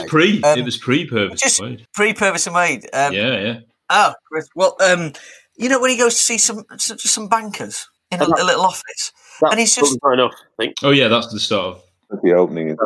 Yeah. The world is not enough. Sorry, that's what I meant. Sorry, the world is not enough. Yeah, with the briefcase. Yeah. I mean, could you imagine Daniel Craig's Bond? He'd think all that was beneath him. Well, there's no personal reason for me to be involved in it, so why would I bother? I've got no skin in this game. Sorry, I'm off. You know, we've mentioned Léa Seydoux. And we're assuming that she is still the Bond girl. It'd be interesting to see if there's another Bond girl in it. It might be more like The Living Daylights, of course, when there is really only one Bond girl. But I know that the other female new character in it is a CIA agent played by Ana de Armas. And she, of course, is reunited with Daniel Craig. She was in Knives Out with him. She actually got nominated for a Golden Globe in that. I think he did as well. I mean, we talked about that before in the Craig... off Bond seems to have a new obsession with stereotypically southern accented criminals, or criminal mastermind. But yeah, she was very good in that film, to be fair, and she's an upcoming talent. I think that should surely be another bright spot. But in a CIA agent, I don't know how big the role's going to be there. There was so much fanfare, wasn't there, about like the likes of Monica Bellucci being involved, and then she was in it and catastrophically underused. Yeah, she could be in it for maybe a scene and a half. There's some great shots of her. I say half, 43 though. Yeah, it looked quite impressive with her in. In some of the set pieces in the car look good. Yeah. Yeah. And they're still in the Aston Martin, obviously, aren't they? Yeah. And the fact they brought got the Aston Martin from on Her Majesty's Secret Service and Living Daylights, isn't it? They've got the 70s Aston Martin is in that. There's a shot of that. Yeah, I'm positive. I like his suit in that scene. He's a nice linen suit. He's springing off that bridge. Looks good. Yeah. Lashana Lynch looks great too. Yeah, I think Ana de Armas. I'm encouraged, but I've seen her in Blade Runner 2049 and Knives Out, and I thought she was really good in both of those. So I think that's a good, exciting, positive bit of casting. Hopefully, she has a substantial role. And yeah, Lashana Lynch. We'll see what happens. Obviously, I think there's a bit of controversy in terms of whether she's taken on the 007 mantle or something like that. To be fair to that, all I thought that was just, if he's retired, obviously there'll be a different 007, so it's probably just that, isn't it? It doesn't need to be made a massive deal out of. Yeah, I agree. I always like it when there's another 0 agent in the film. Yes, you said that, Chris, didn't you? Yeah. Saunders. Oh, no, is he? No, he's not a 0 agent, sorry. No, he's just a contact. No. 009. What little story we're not supposed to. No, that should be interesting. We haven't really had much in the way of chats in the films of what it's like to be a 00 agent. Again, if we have that in this one, I assume Daniel Craig's not going to be particularly positive of his experiences as a 00 agent. But she says it, doesn't she, in the trailer, that the world's moved on, Commander Bond. So again, that sounds like doing the GoldenEye thing, doesn't it, with M? Of course the world's moved on. It's been 5 years since the last movie. Yeah. Everyone's got wife and kids, mate, since you last saw you. There are positives there, and I quite like the continuity of the other supporting characters. So we've got Ralph Fiennes as M, and I'm hoping he can just be a normal M in it, give Bond the mission. He doesn't need to be as involved as he was in Spectre. Like we said, they had that meeting in the pub, didn't they? And he was quite heavily involved out of the office. Ralph Fiennes was actually M, Gareth Mallory. He ended up in Spectre. He killed C, played by Andrew Scott. Yeah, he did, yeah. He was more of a bigger villain by the end than Blofeld. So yeah, he was. Quite a big thing for an M in a Bond film to be doing. We were saying that it was quite, even though it might be at first glance in the world is not enough to have M directly involved in the mission, it did matter to her because of her personal connection. So there was an excuse for it there. But I think, like I say, it would be good just to see him. He's not had a chance to be just a normal M, has he yet? Because obviously he was only M at the end of Skyfall, and now the whole plot about, which is the same plot as Ghost Protocol, of course, but all the sort of spying on people and an agency and all that, and CCTV. He couldn't really do just a normal job as M, so I'd quite like to see him do that. Likewise, Naomi Harris is back as Moneypenny. Don't really know how big her role will be. Rory Kinnear again as Bill Tanner. And we've mentioned Jeffrey Wright, and of course Ben Whishaw is back. I've got my own more negative thoughts than some of you guys maybe on Ben Whishaw as not as an actor, as Q.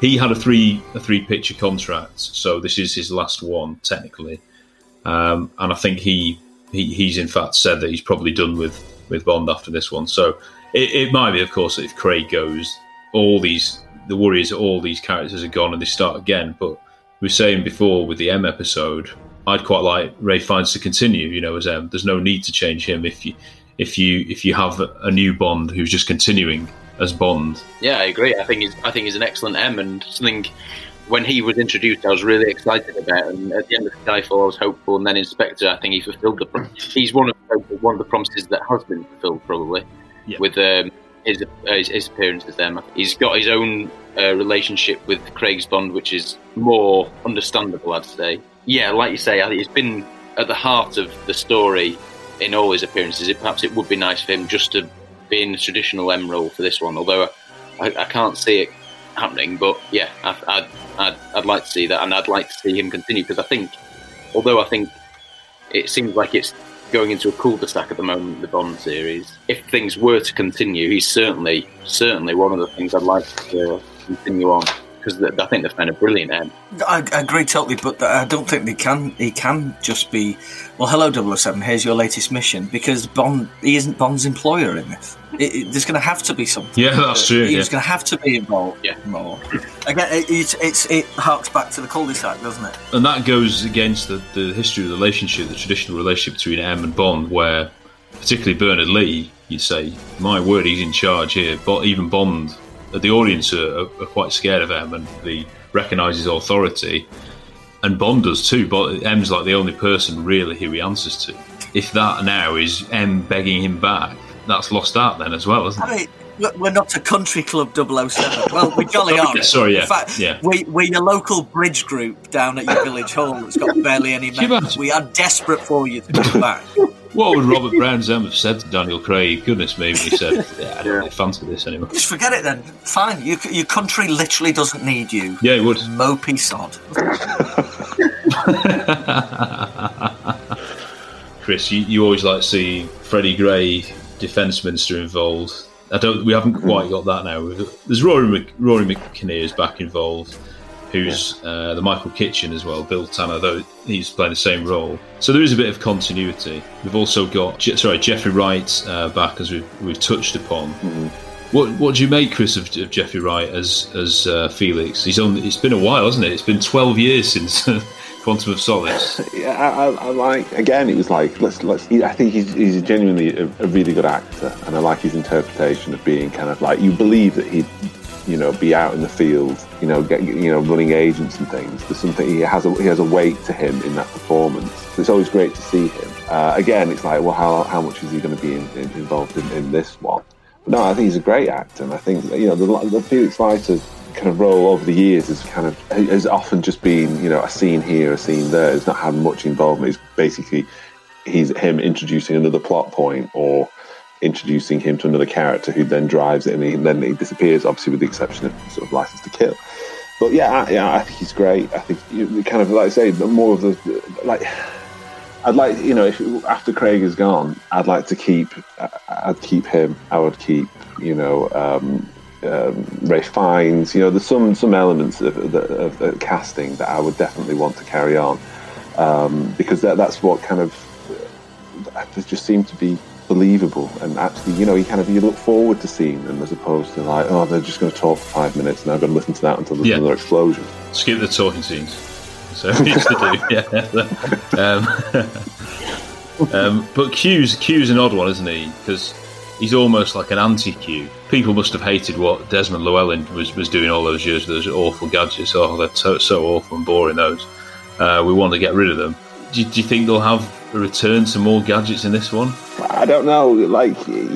Again, it's down to the, like, Skyfall. The gadgets he gets is a gun that can read his fingerprints. It's like, has Bond seen an iPhone?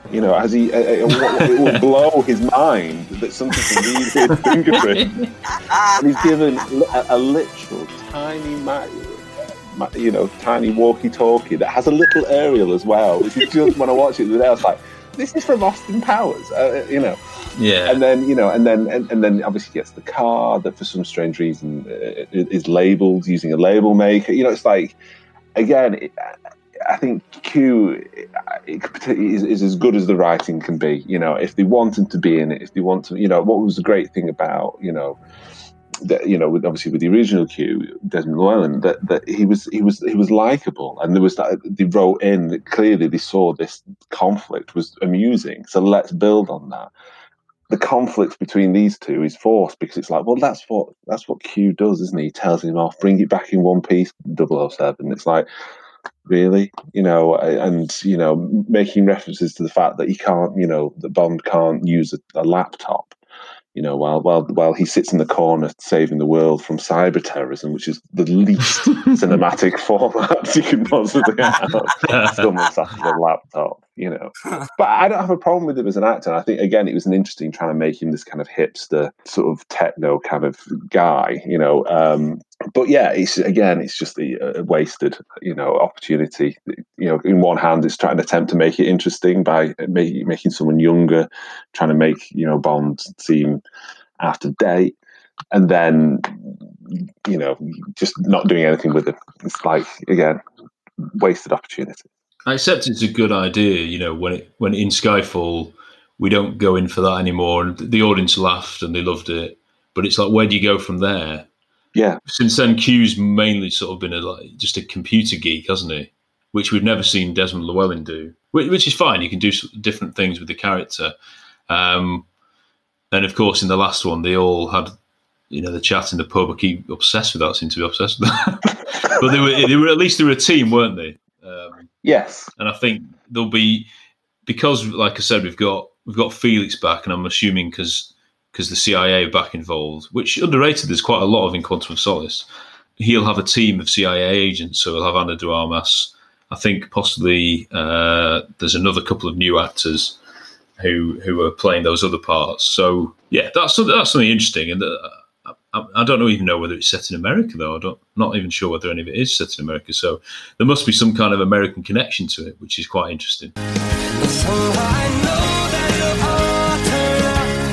You make me work so we can work to work it out.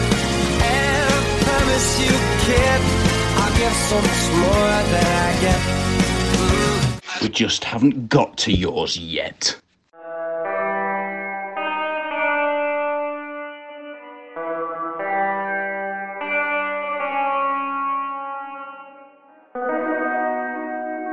I think it's shot in Finland, some of it, and then is it set in kind of South America or? Yeah, the places that have been shot in, that as far as we know, are Norway, the Faroe Islands, Jamaica again, which is obviously a traditional Bond location. Doesn't mean it's set in Jamaica, of course.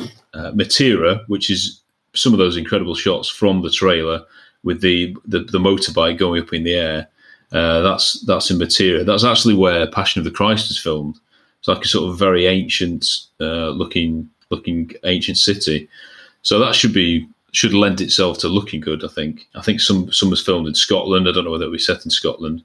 And of course London. So to be fair, they've pushed the boat out, and Bond will be going to interesting places, including his apartments in the trailer, which is an absolutely beautiful lakeside apartment. I think it's another indication that I think there is a chance that this villain has some kind of intention of harming the world. He does have a scheme that's big. Like I said, Craig says, history isn't kind to people who try and play God. So he's trying to do something big, and it seems that it's attracted the interest of the CIA, which is a bigger scale, certainly from Skyfall and probably Spectre. So I think that's something positive. And for me, the grander the scale, hopefully the smaller Craig becomes, if you know what I mean. If it's, it's part of the plot. Yeah, and more about something bigger. So there's some signs there that could be quite an exciting story. The main thing that came out of the trailer is, it's so long ago now since it came out. The big reveal was that Blofeld was in it, because Christoph Waltz had said that he turned it down, I think, or he wouldn't be returning. And then we didn't hear anything more of it. And then he was revealed to be in it in the trailer. But Matt, where do you think they can put Blofeld in? Because in the last film, he was hardly used. He wasn't really in the first half of it much. And then no sooner has he been revealed as a villain, Bond's already defeated him. Tom, yeah, I am trying my best to be positive.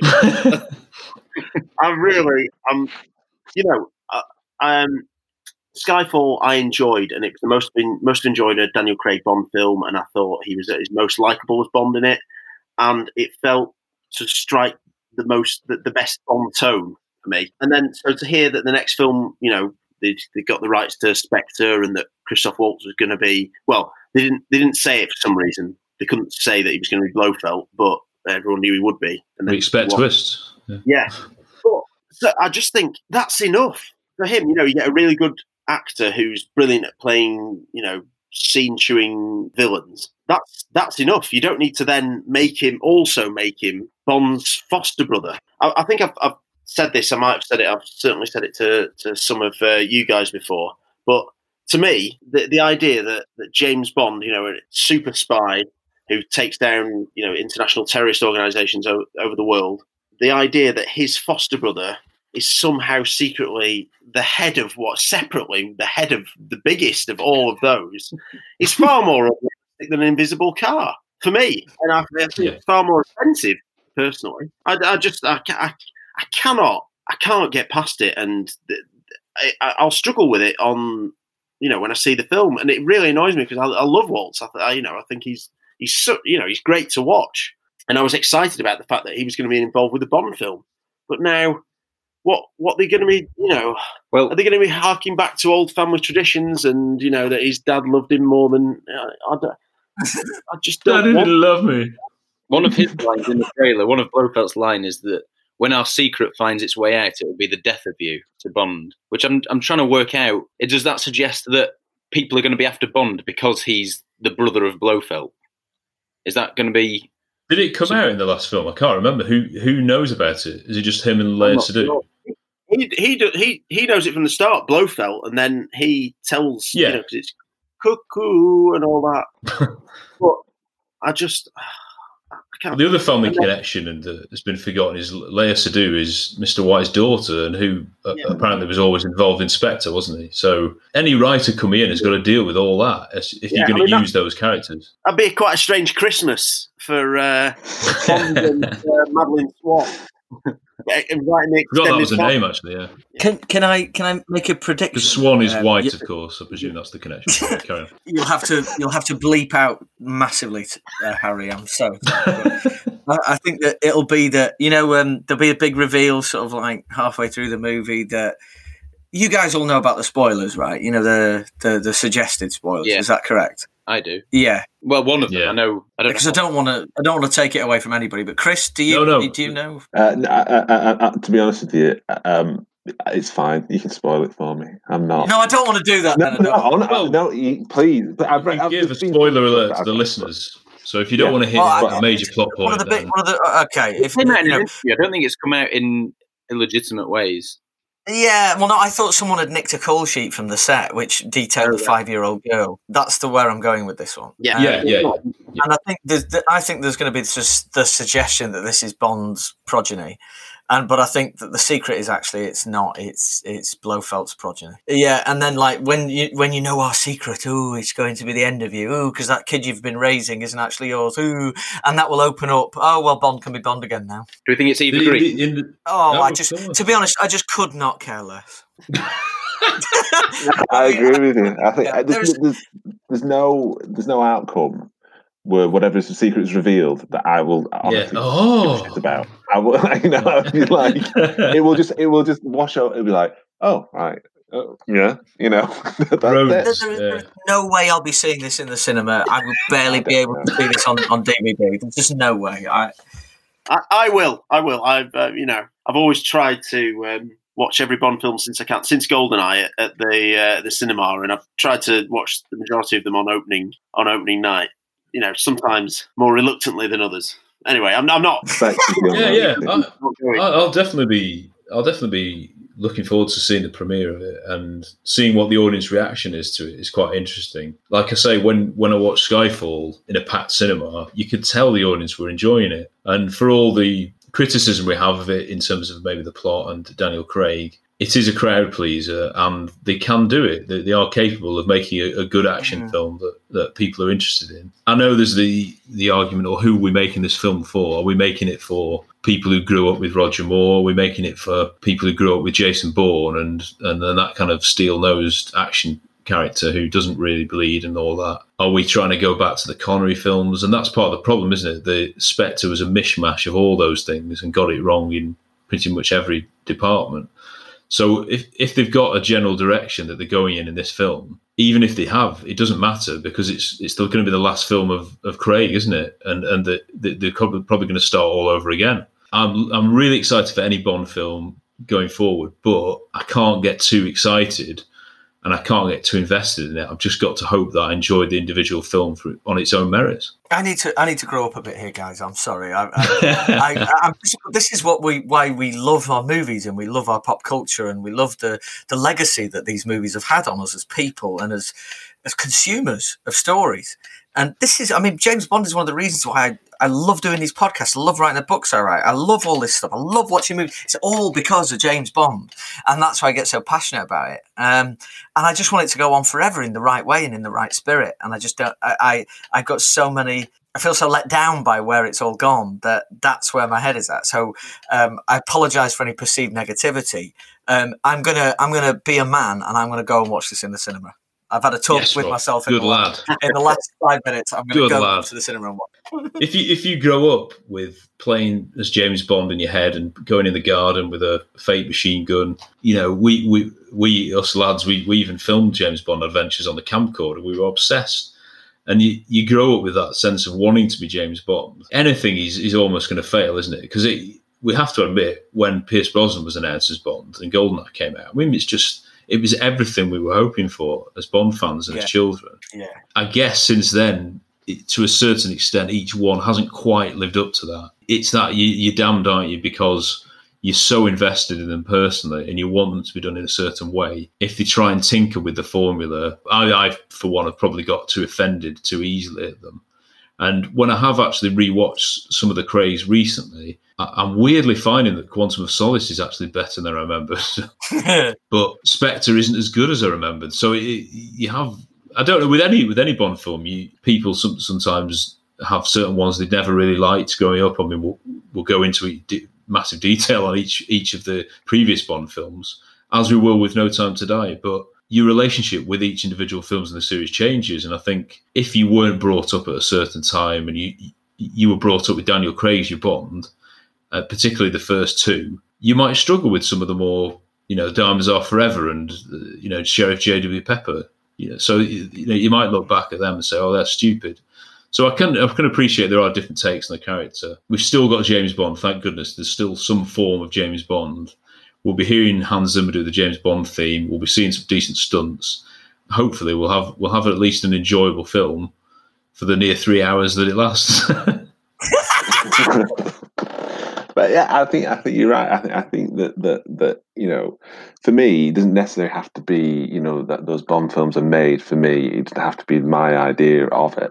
But I think first and foremost, it still has to be a good film, and then it's a good Bond film. And the problem with these ones recently is that because they are trying to please everyone, because they're being pulled in so many different directions of. Let's hit the notes that make it a Bond film, but at the same time, we don't really want to be a Bond film. We want to be like Mission Impossible. No, we want to be like The Dark Knight. We want to be like this. Is that it's all over the place. So as a film, it just doesn't work, and I think that's where I struggle with it. I don't have to love there are some elements in all the Bond films where I kind of cringe and think, oh, if it was me, I wouldn't have done that. But it is what it is. But I still think they're solidly made films, regardless. And like we say, Moonraker is being, disregarded as being a bad film. It's not a bad film. It's a well-constructed film. There are elements in it that you would hate, like why is he going into space? What's all this? But it is a well-constructed film where it has a strong narrative and it has interesting scenes, and it is a solid films. These new ones are it's so much by committee that none of it is satisfying, and I think that's where I kind of struggle with that. I watch it and think, oh well, I was quite behind Daniel Craig at the beginning of this, but when we get to Spectre, I can't wait for him to go, because his interpretation of the character it isn't particularly one that you want to see. But then there might be other kids in that cinema who think, well, this is my Bond. I think this is, he is the Bond of now. He's a bit grumpy, he's a bit selfish and stuff. And I think, what has society done to make this sort of character? But I still don't think that they're well-constructed films. And I think that's where I think that, it comes down to taste, but then it comes down to sort of quality. And I think these last films lack quality. Because there are like Roger Moore films where I was always like, I'll skip that one as I'm going through the collection, and then you go back and watch it again and think, well, actually, there's some really great stuff in here. Revisiting the couple of Daniel Craig's recently, I struggled to see anything particularly positive in it, because it seems to be, it's going to be, we're going to Scotland and he's looking after M, and then suddenly it turns into Home Alone, and I'm like, hang on a minute ago we had this great villain being introduced who had some great some proper sharp dialogue, and was the kind of, suddenly you were on uneven ground where he's like sort of flirting with Bond, and Bond kind of doesn't know what to do, and doesn't it? Great scene, and then that was great, wasn't it? Yeah, and then it's gone. There has his, and I think each Bond film has its merits. I think these recent ones I've struggled with, because they just they're not solid. That was the old good thing. Is like, at least you'd get these. At least you'd get a great action scene. Spectre, I watched it 2 nights ago. I can't remember any of the action from it. It's so unforgettable. And as we consume so much content, whether it's TV or films or kind of books, you need something that's memorable. Take time is 6 minutes. Check. You said, I don't know, it might have been you, Matt, that what you want to put on is a Sunday afternoon. You don't really have to think about the film too much. At least Skyfall has that sort of credit to it. It is an enjoyable film, and I just don't know whether we're going to see that in No Time to Die. Yeah, well, without wanting to just repeat, I agree with Chris. It needs to be a good action film first and foremost. You want to watch and you enjoy watching. It's escapism and, something that you want to watch. There are some really good films that I love that I don't really, I've watched them once. I'm not sure I'd be in a hurry to watch them again because it's not quite the right, thing to, I don't know. There's an effect that they have on you that makes you not want to revisit them perhaps, but Bond is not one of those things. Bond should be something that you want to stick on, watch the same Bond film once a year or once every 2 years. And I don't know. I 30% optimistic, 70% pessimistic about the chances of that being possible with No Time to Die. Would that be like the bare minimum as a success for you? That if it's something that bears repeated viewing, even? Yeah, I think so. So, like I say, I think Skyfall. I have issues with it. Some quite big issues. But at the end of the day, I quite like when I'm watching it. I enjoy it, and that's a rarity for me with Craig's Bond films. So that's why it's not a brilliantly emphatic yardstick, but it's something. And I hope that this one can do that. It goes back to what Chris said about Moonraker. If you just disregard stuff based on Bond is in space, you're missing a good hour and 40 minutes before that of a proper good Bond film on Earth.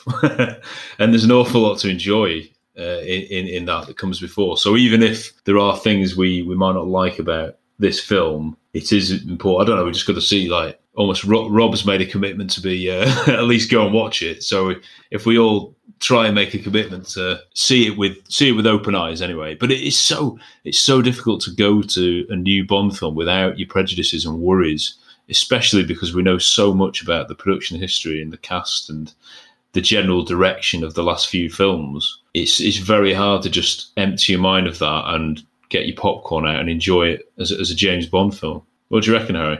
I think my opinion, I share all your opinions, but I do want to enjoy it. I want part of the reason I'm frustrated is because I want to enjoy James Bond films. So in my head, I've got to kind of psychologically prepare myself to enjoy these films. And one of the ways that I can choose to do that is to imagine that this is, the end of Bond, and there might be in a few years' time, Bond might come to an end, and that's it, because it's sort of written itself into oblivion. So that for that reason, I'll try and tell myself that I need to enjoy seeing James Bond films at the cinema while I can before they might become even worse or even less recognisable. This might be the most recognisable Bond is ever again. So I'm going to try and have that outlook so that when I see the gun barrel at the start, which isn't even a given at the moment. No, I was going to say. Yeah, that'll be something that I can smile about in the cinema. When a title sequence ends and it goes into the song, I'll smile about that. And, I'm sure there'll be things that I'll be disagreeing with along the way, but I will try to engage and appreciate the events, the James Bond events. The way it's going, it looks like it might not be around forever. So I don't know. That's my sort of bittersweet outlook on it. What do you think, Rob? I know you said you. No, I've convinced. You're not myself really marching back. No, I've convinced myself that I'm going to have a really good time. So yeah, can't wait. I'm going to be there, smiling. And no, I'm going to go into it with open eyes, and yeah, I'm going to enjoy myself. Well, I think that's the main thing, and really 007 will be looking forward to it. We will be reviewing it in massive depth. Might have a sort of instant first reaction review of it. after we've seen it in the cinema, and then we'll give it the huge once over when it comes out on Blu-ray and whatever. But cinema has been away for a long time. By November, hopefully, much more has been in the cinemas, and we've been back to our habits of going whenever we can. And hopefully, we'll be looking forward to going to a packed cinema house with James Bond, the John Barry themes, the Monty Norman theme playing. Hopefully, it'll be the start of something new. And sometimes it has to. I keep saying this a lot in life at the moment, particularly with coronavirus and everything that's going on, but it has to get worse before it gets better. So let's hope that this one is on the upward curve after Spectre. But thanks for listening, everybody. We've enjoyed discussing the film. I know we might not always be the most positive, but we're being honest James Bond fans. We are slightly worried about No Time to Die. But we're hoping it will be superb and that all the best bits in the trailers will come to fruition and turn it into a classic James Bond 007 adventure. So thanks, guys, for joining me tonight, and we will be back with you very soon.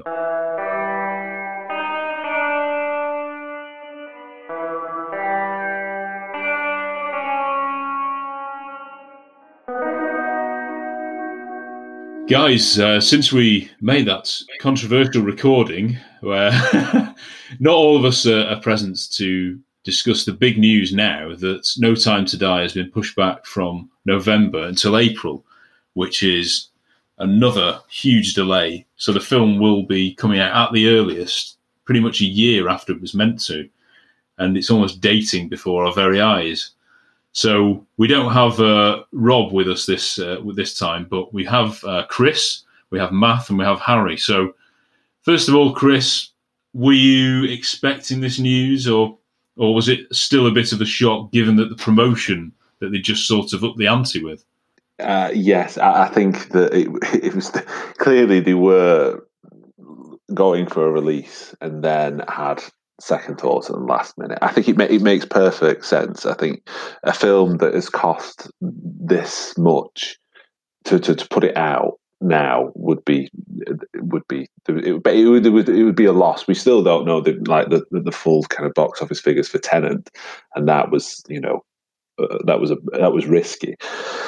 However, I would have liked to have seen something a bit more creative. It would have been nice for maybe the Bond to say something like, a bit like Disney Plus with Mulan. It's £15 to watch it, but also you get a free cinema ticket. So when things are out, you can go and watch it. Just something. Yeah. But the fact that they've gone, no, it's April. Obviously, it has the effect on Cineworld and the rest is a shame.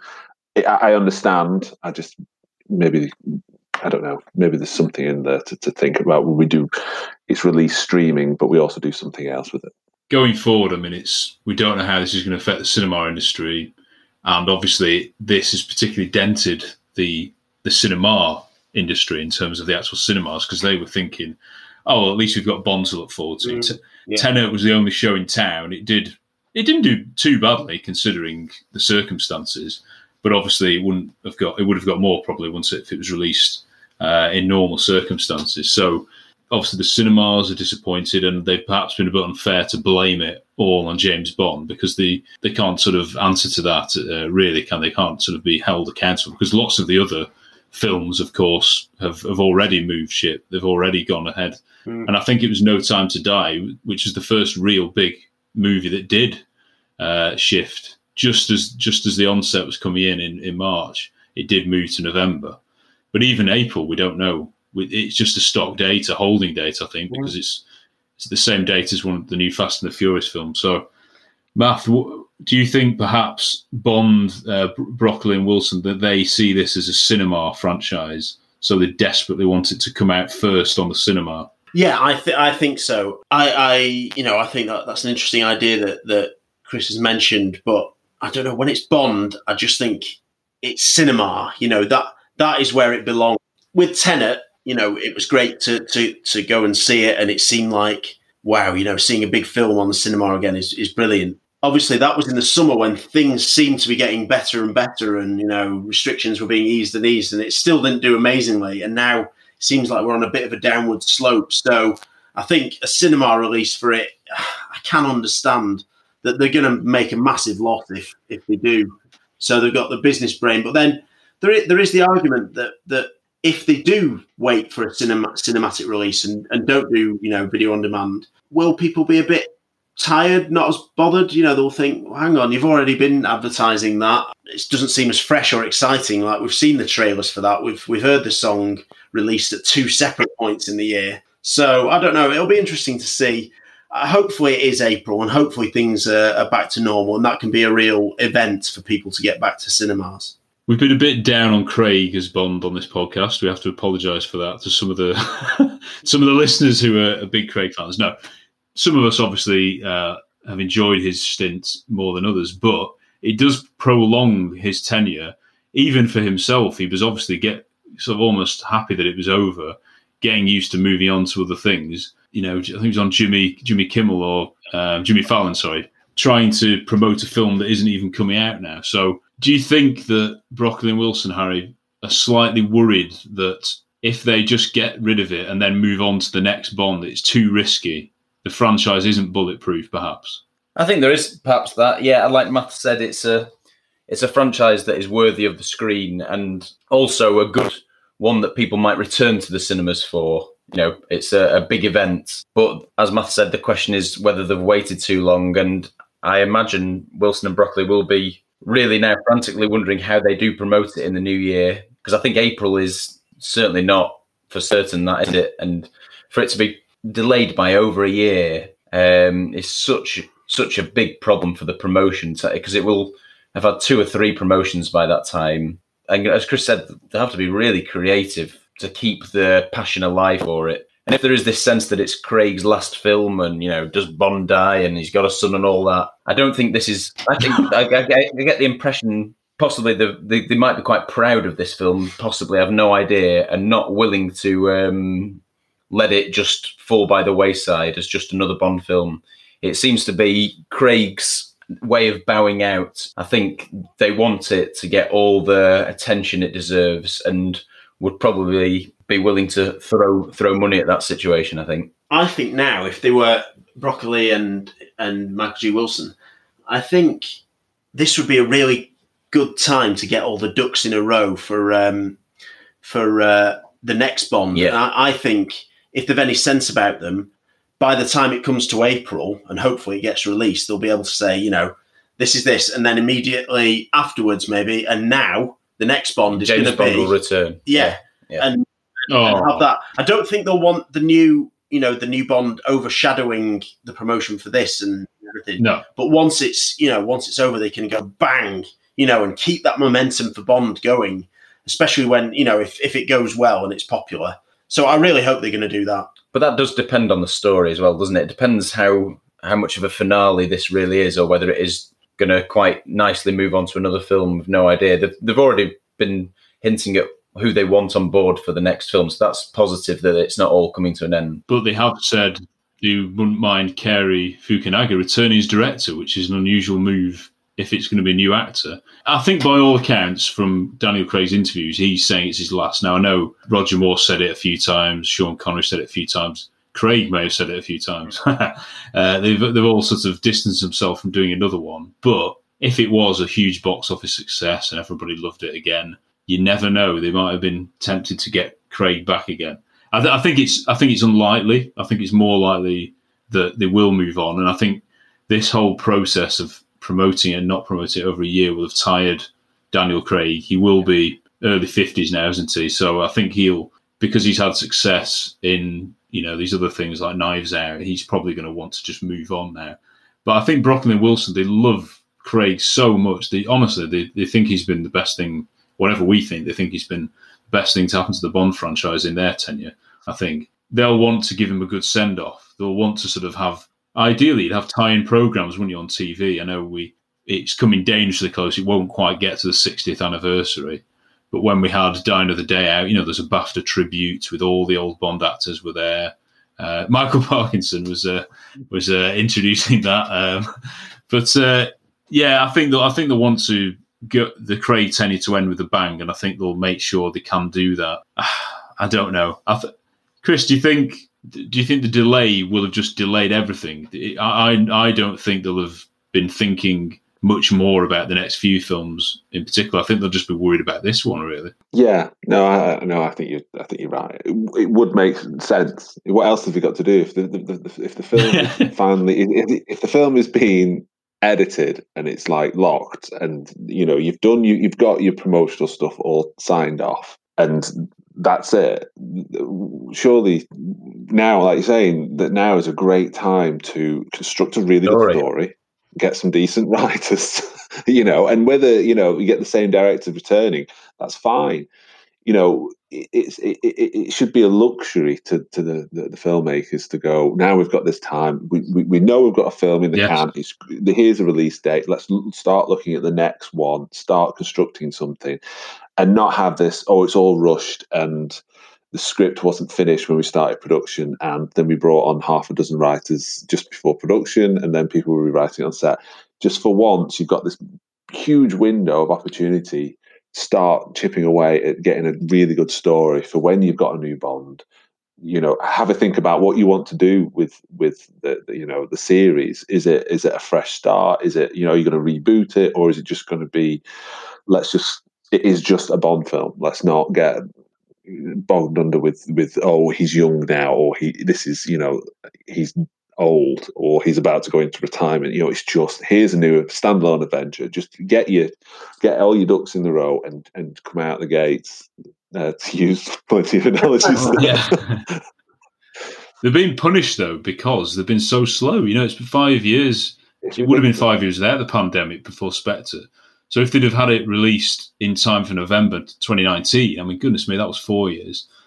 Then it would be perfect time to release it. Yeah. And then they've got all this time to be getting on with the next film, the next actor. Personally, I think the Tom Hardy rumours, take it or leave it. Like I say, I think they'll be concentrating on giving Daniel Craig a good send-off. They wouldn't want that to get out at this stage, and they will be waiting to see what happens with the box office, what happens with the critical reaction, because they are reactionary now, aren't they? They don't just go, we've got the next few films in our head and the actor we've got for the next 10 years. They're sort of seeing who's hot right now, really, in a lot of what they're doing. I think coronavirus is just going to keep playing with them until they come up with a proper poster. I think even if it takes 5-6 promotions, it will not let it be released until they have a proper James Bond poster that isn't him against a blank background, by himself with 007. Yeah.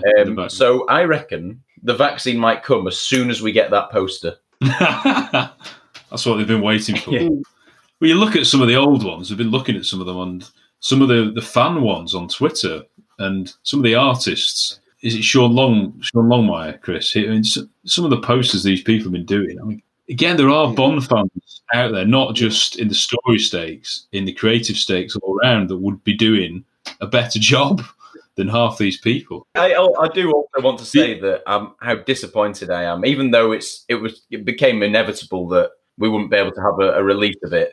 We've been building kind of as a podcast, and we have our reservations and our issues, but just by discussing it and discussing the films, we were pumped, we were primed and ready for another the cinema. So I'm really, really disappointed that it's been postponed, and I really was looking forward to having a new James Bond to discuss, but we're just going to have to be prepared to wait for that. Yeah, I mean, we've got 2 hours and 43 minutes to look forward to, so it will feel like a long time in the cinema. Loads of fat to chew on. Yeah. Goodness me. But we can say those immortal words, James Bond will return in 2021, hopefully. But if not, we will still be here waiting. Maybe it'd be a good chance for them to sort of re-promote the entire film series, get a new set of documentaries out, a new set of Blu-rays. I think George Lucas would have done something like that, really. Really don't understand.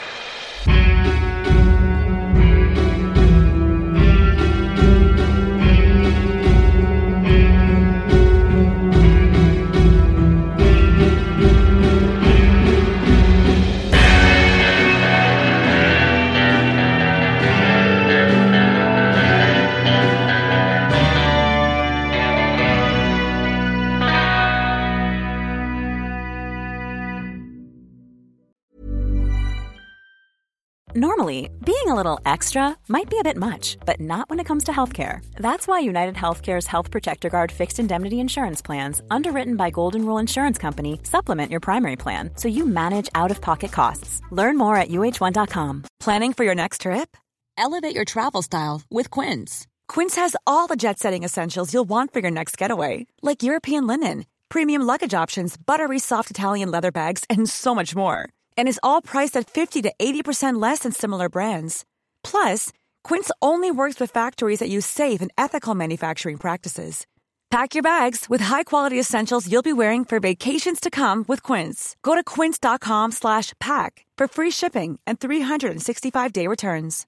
Imagine the softest sheets you've ever felt. Now imagine them getting even softer over time. That's what you'll feel with Boll & Branch's organic cotton sheets. In a recent customer survey, 96% replied that Boll & Branch sheets get softer with every wash. Start getting your best night's sleep in these sheets that get softer and softer for years to come. Try their sheets with a 30-night guarantee. Plus, get 15% off your first order at bollandbranch.com. Code BUTTERY. Exclusions apply. See site for details.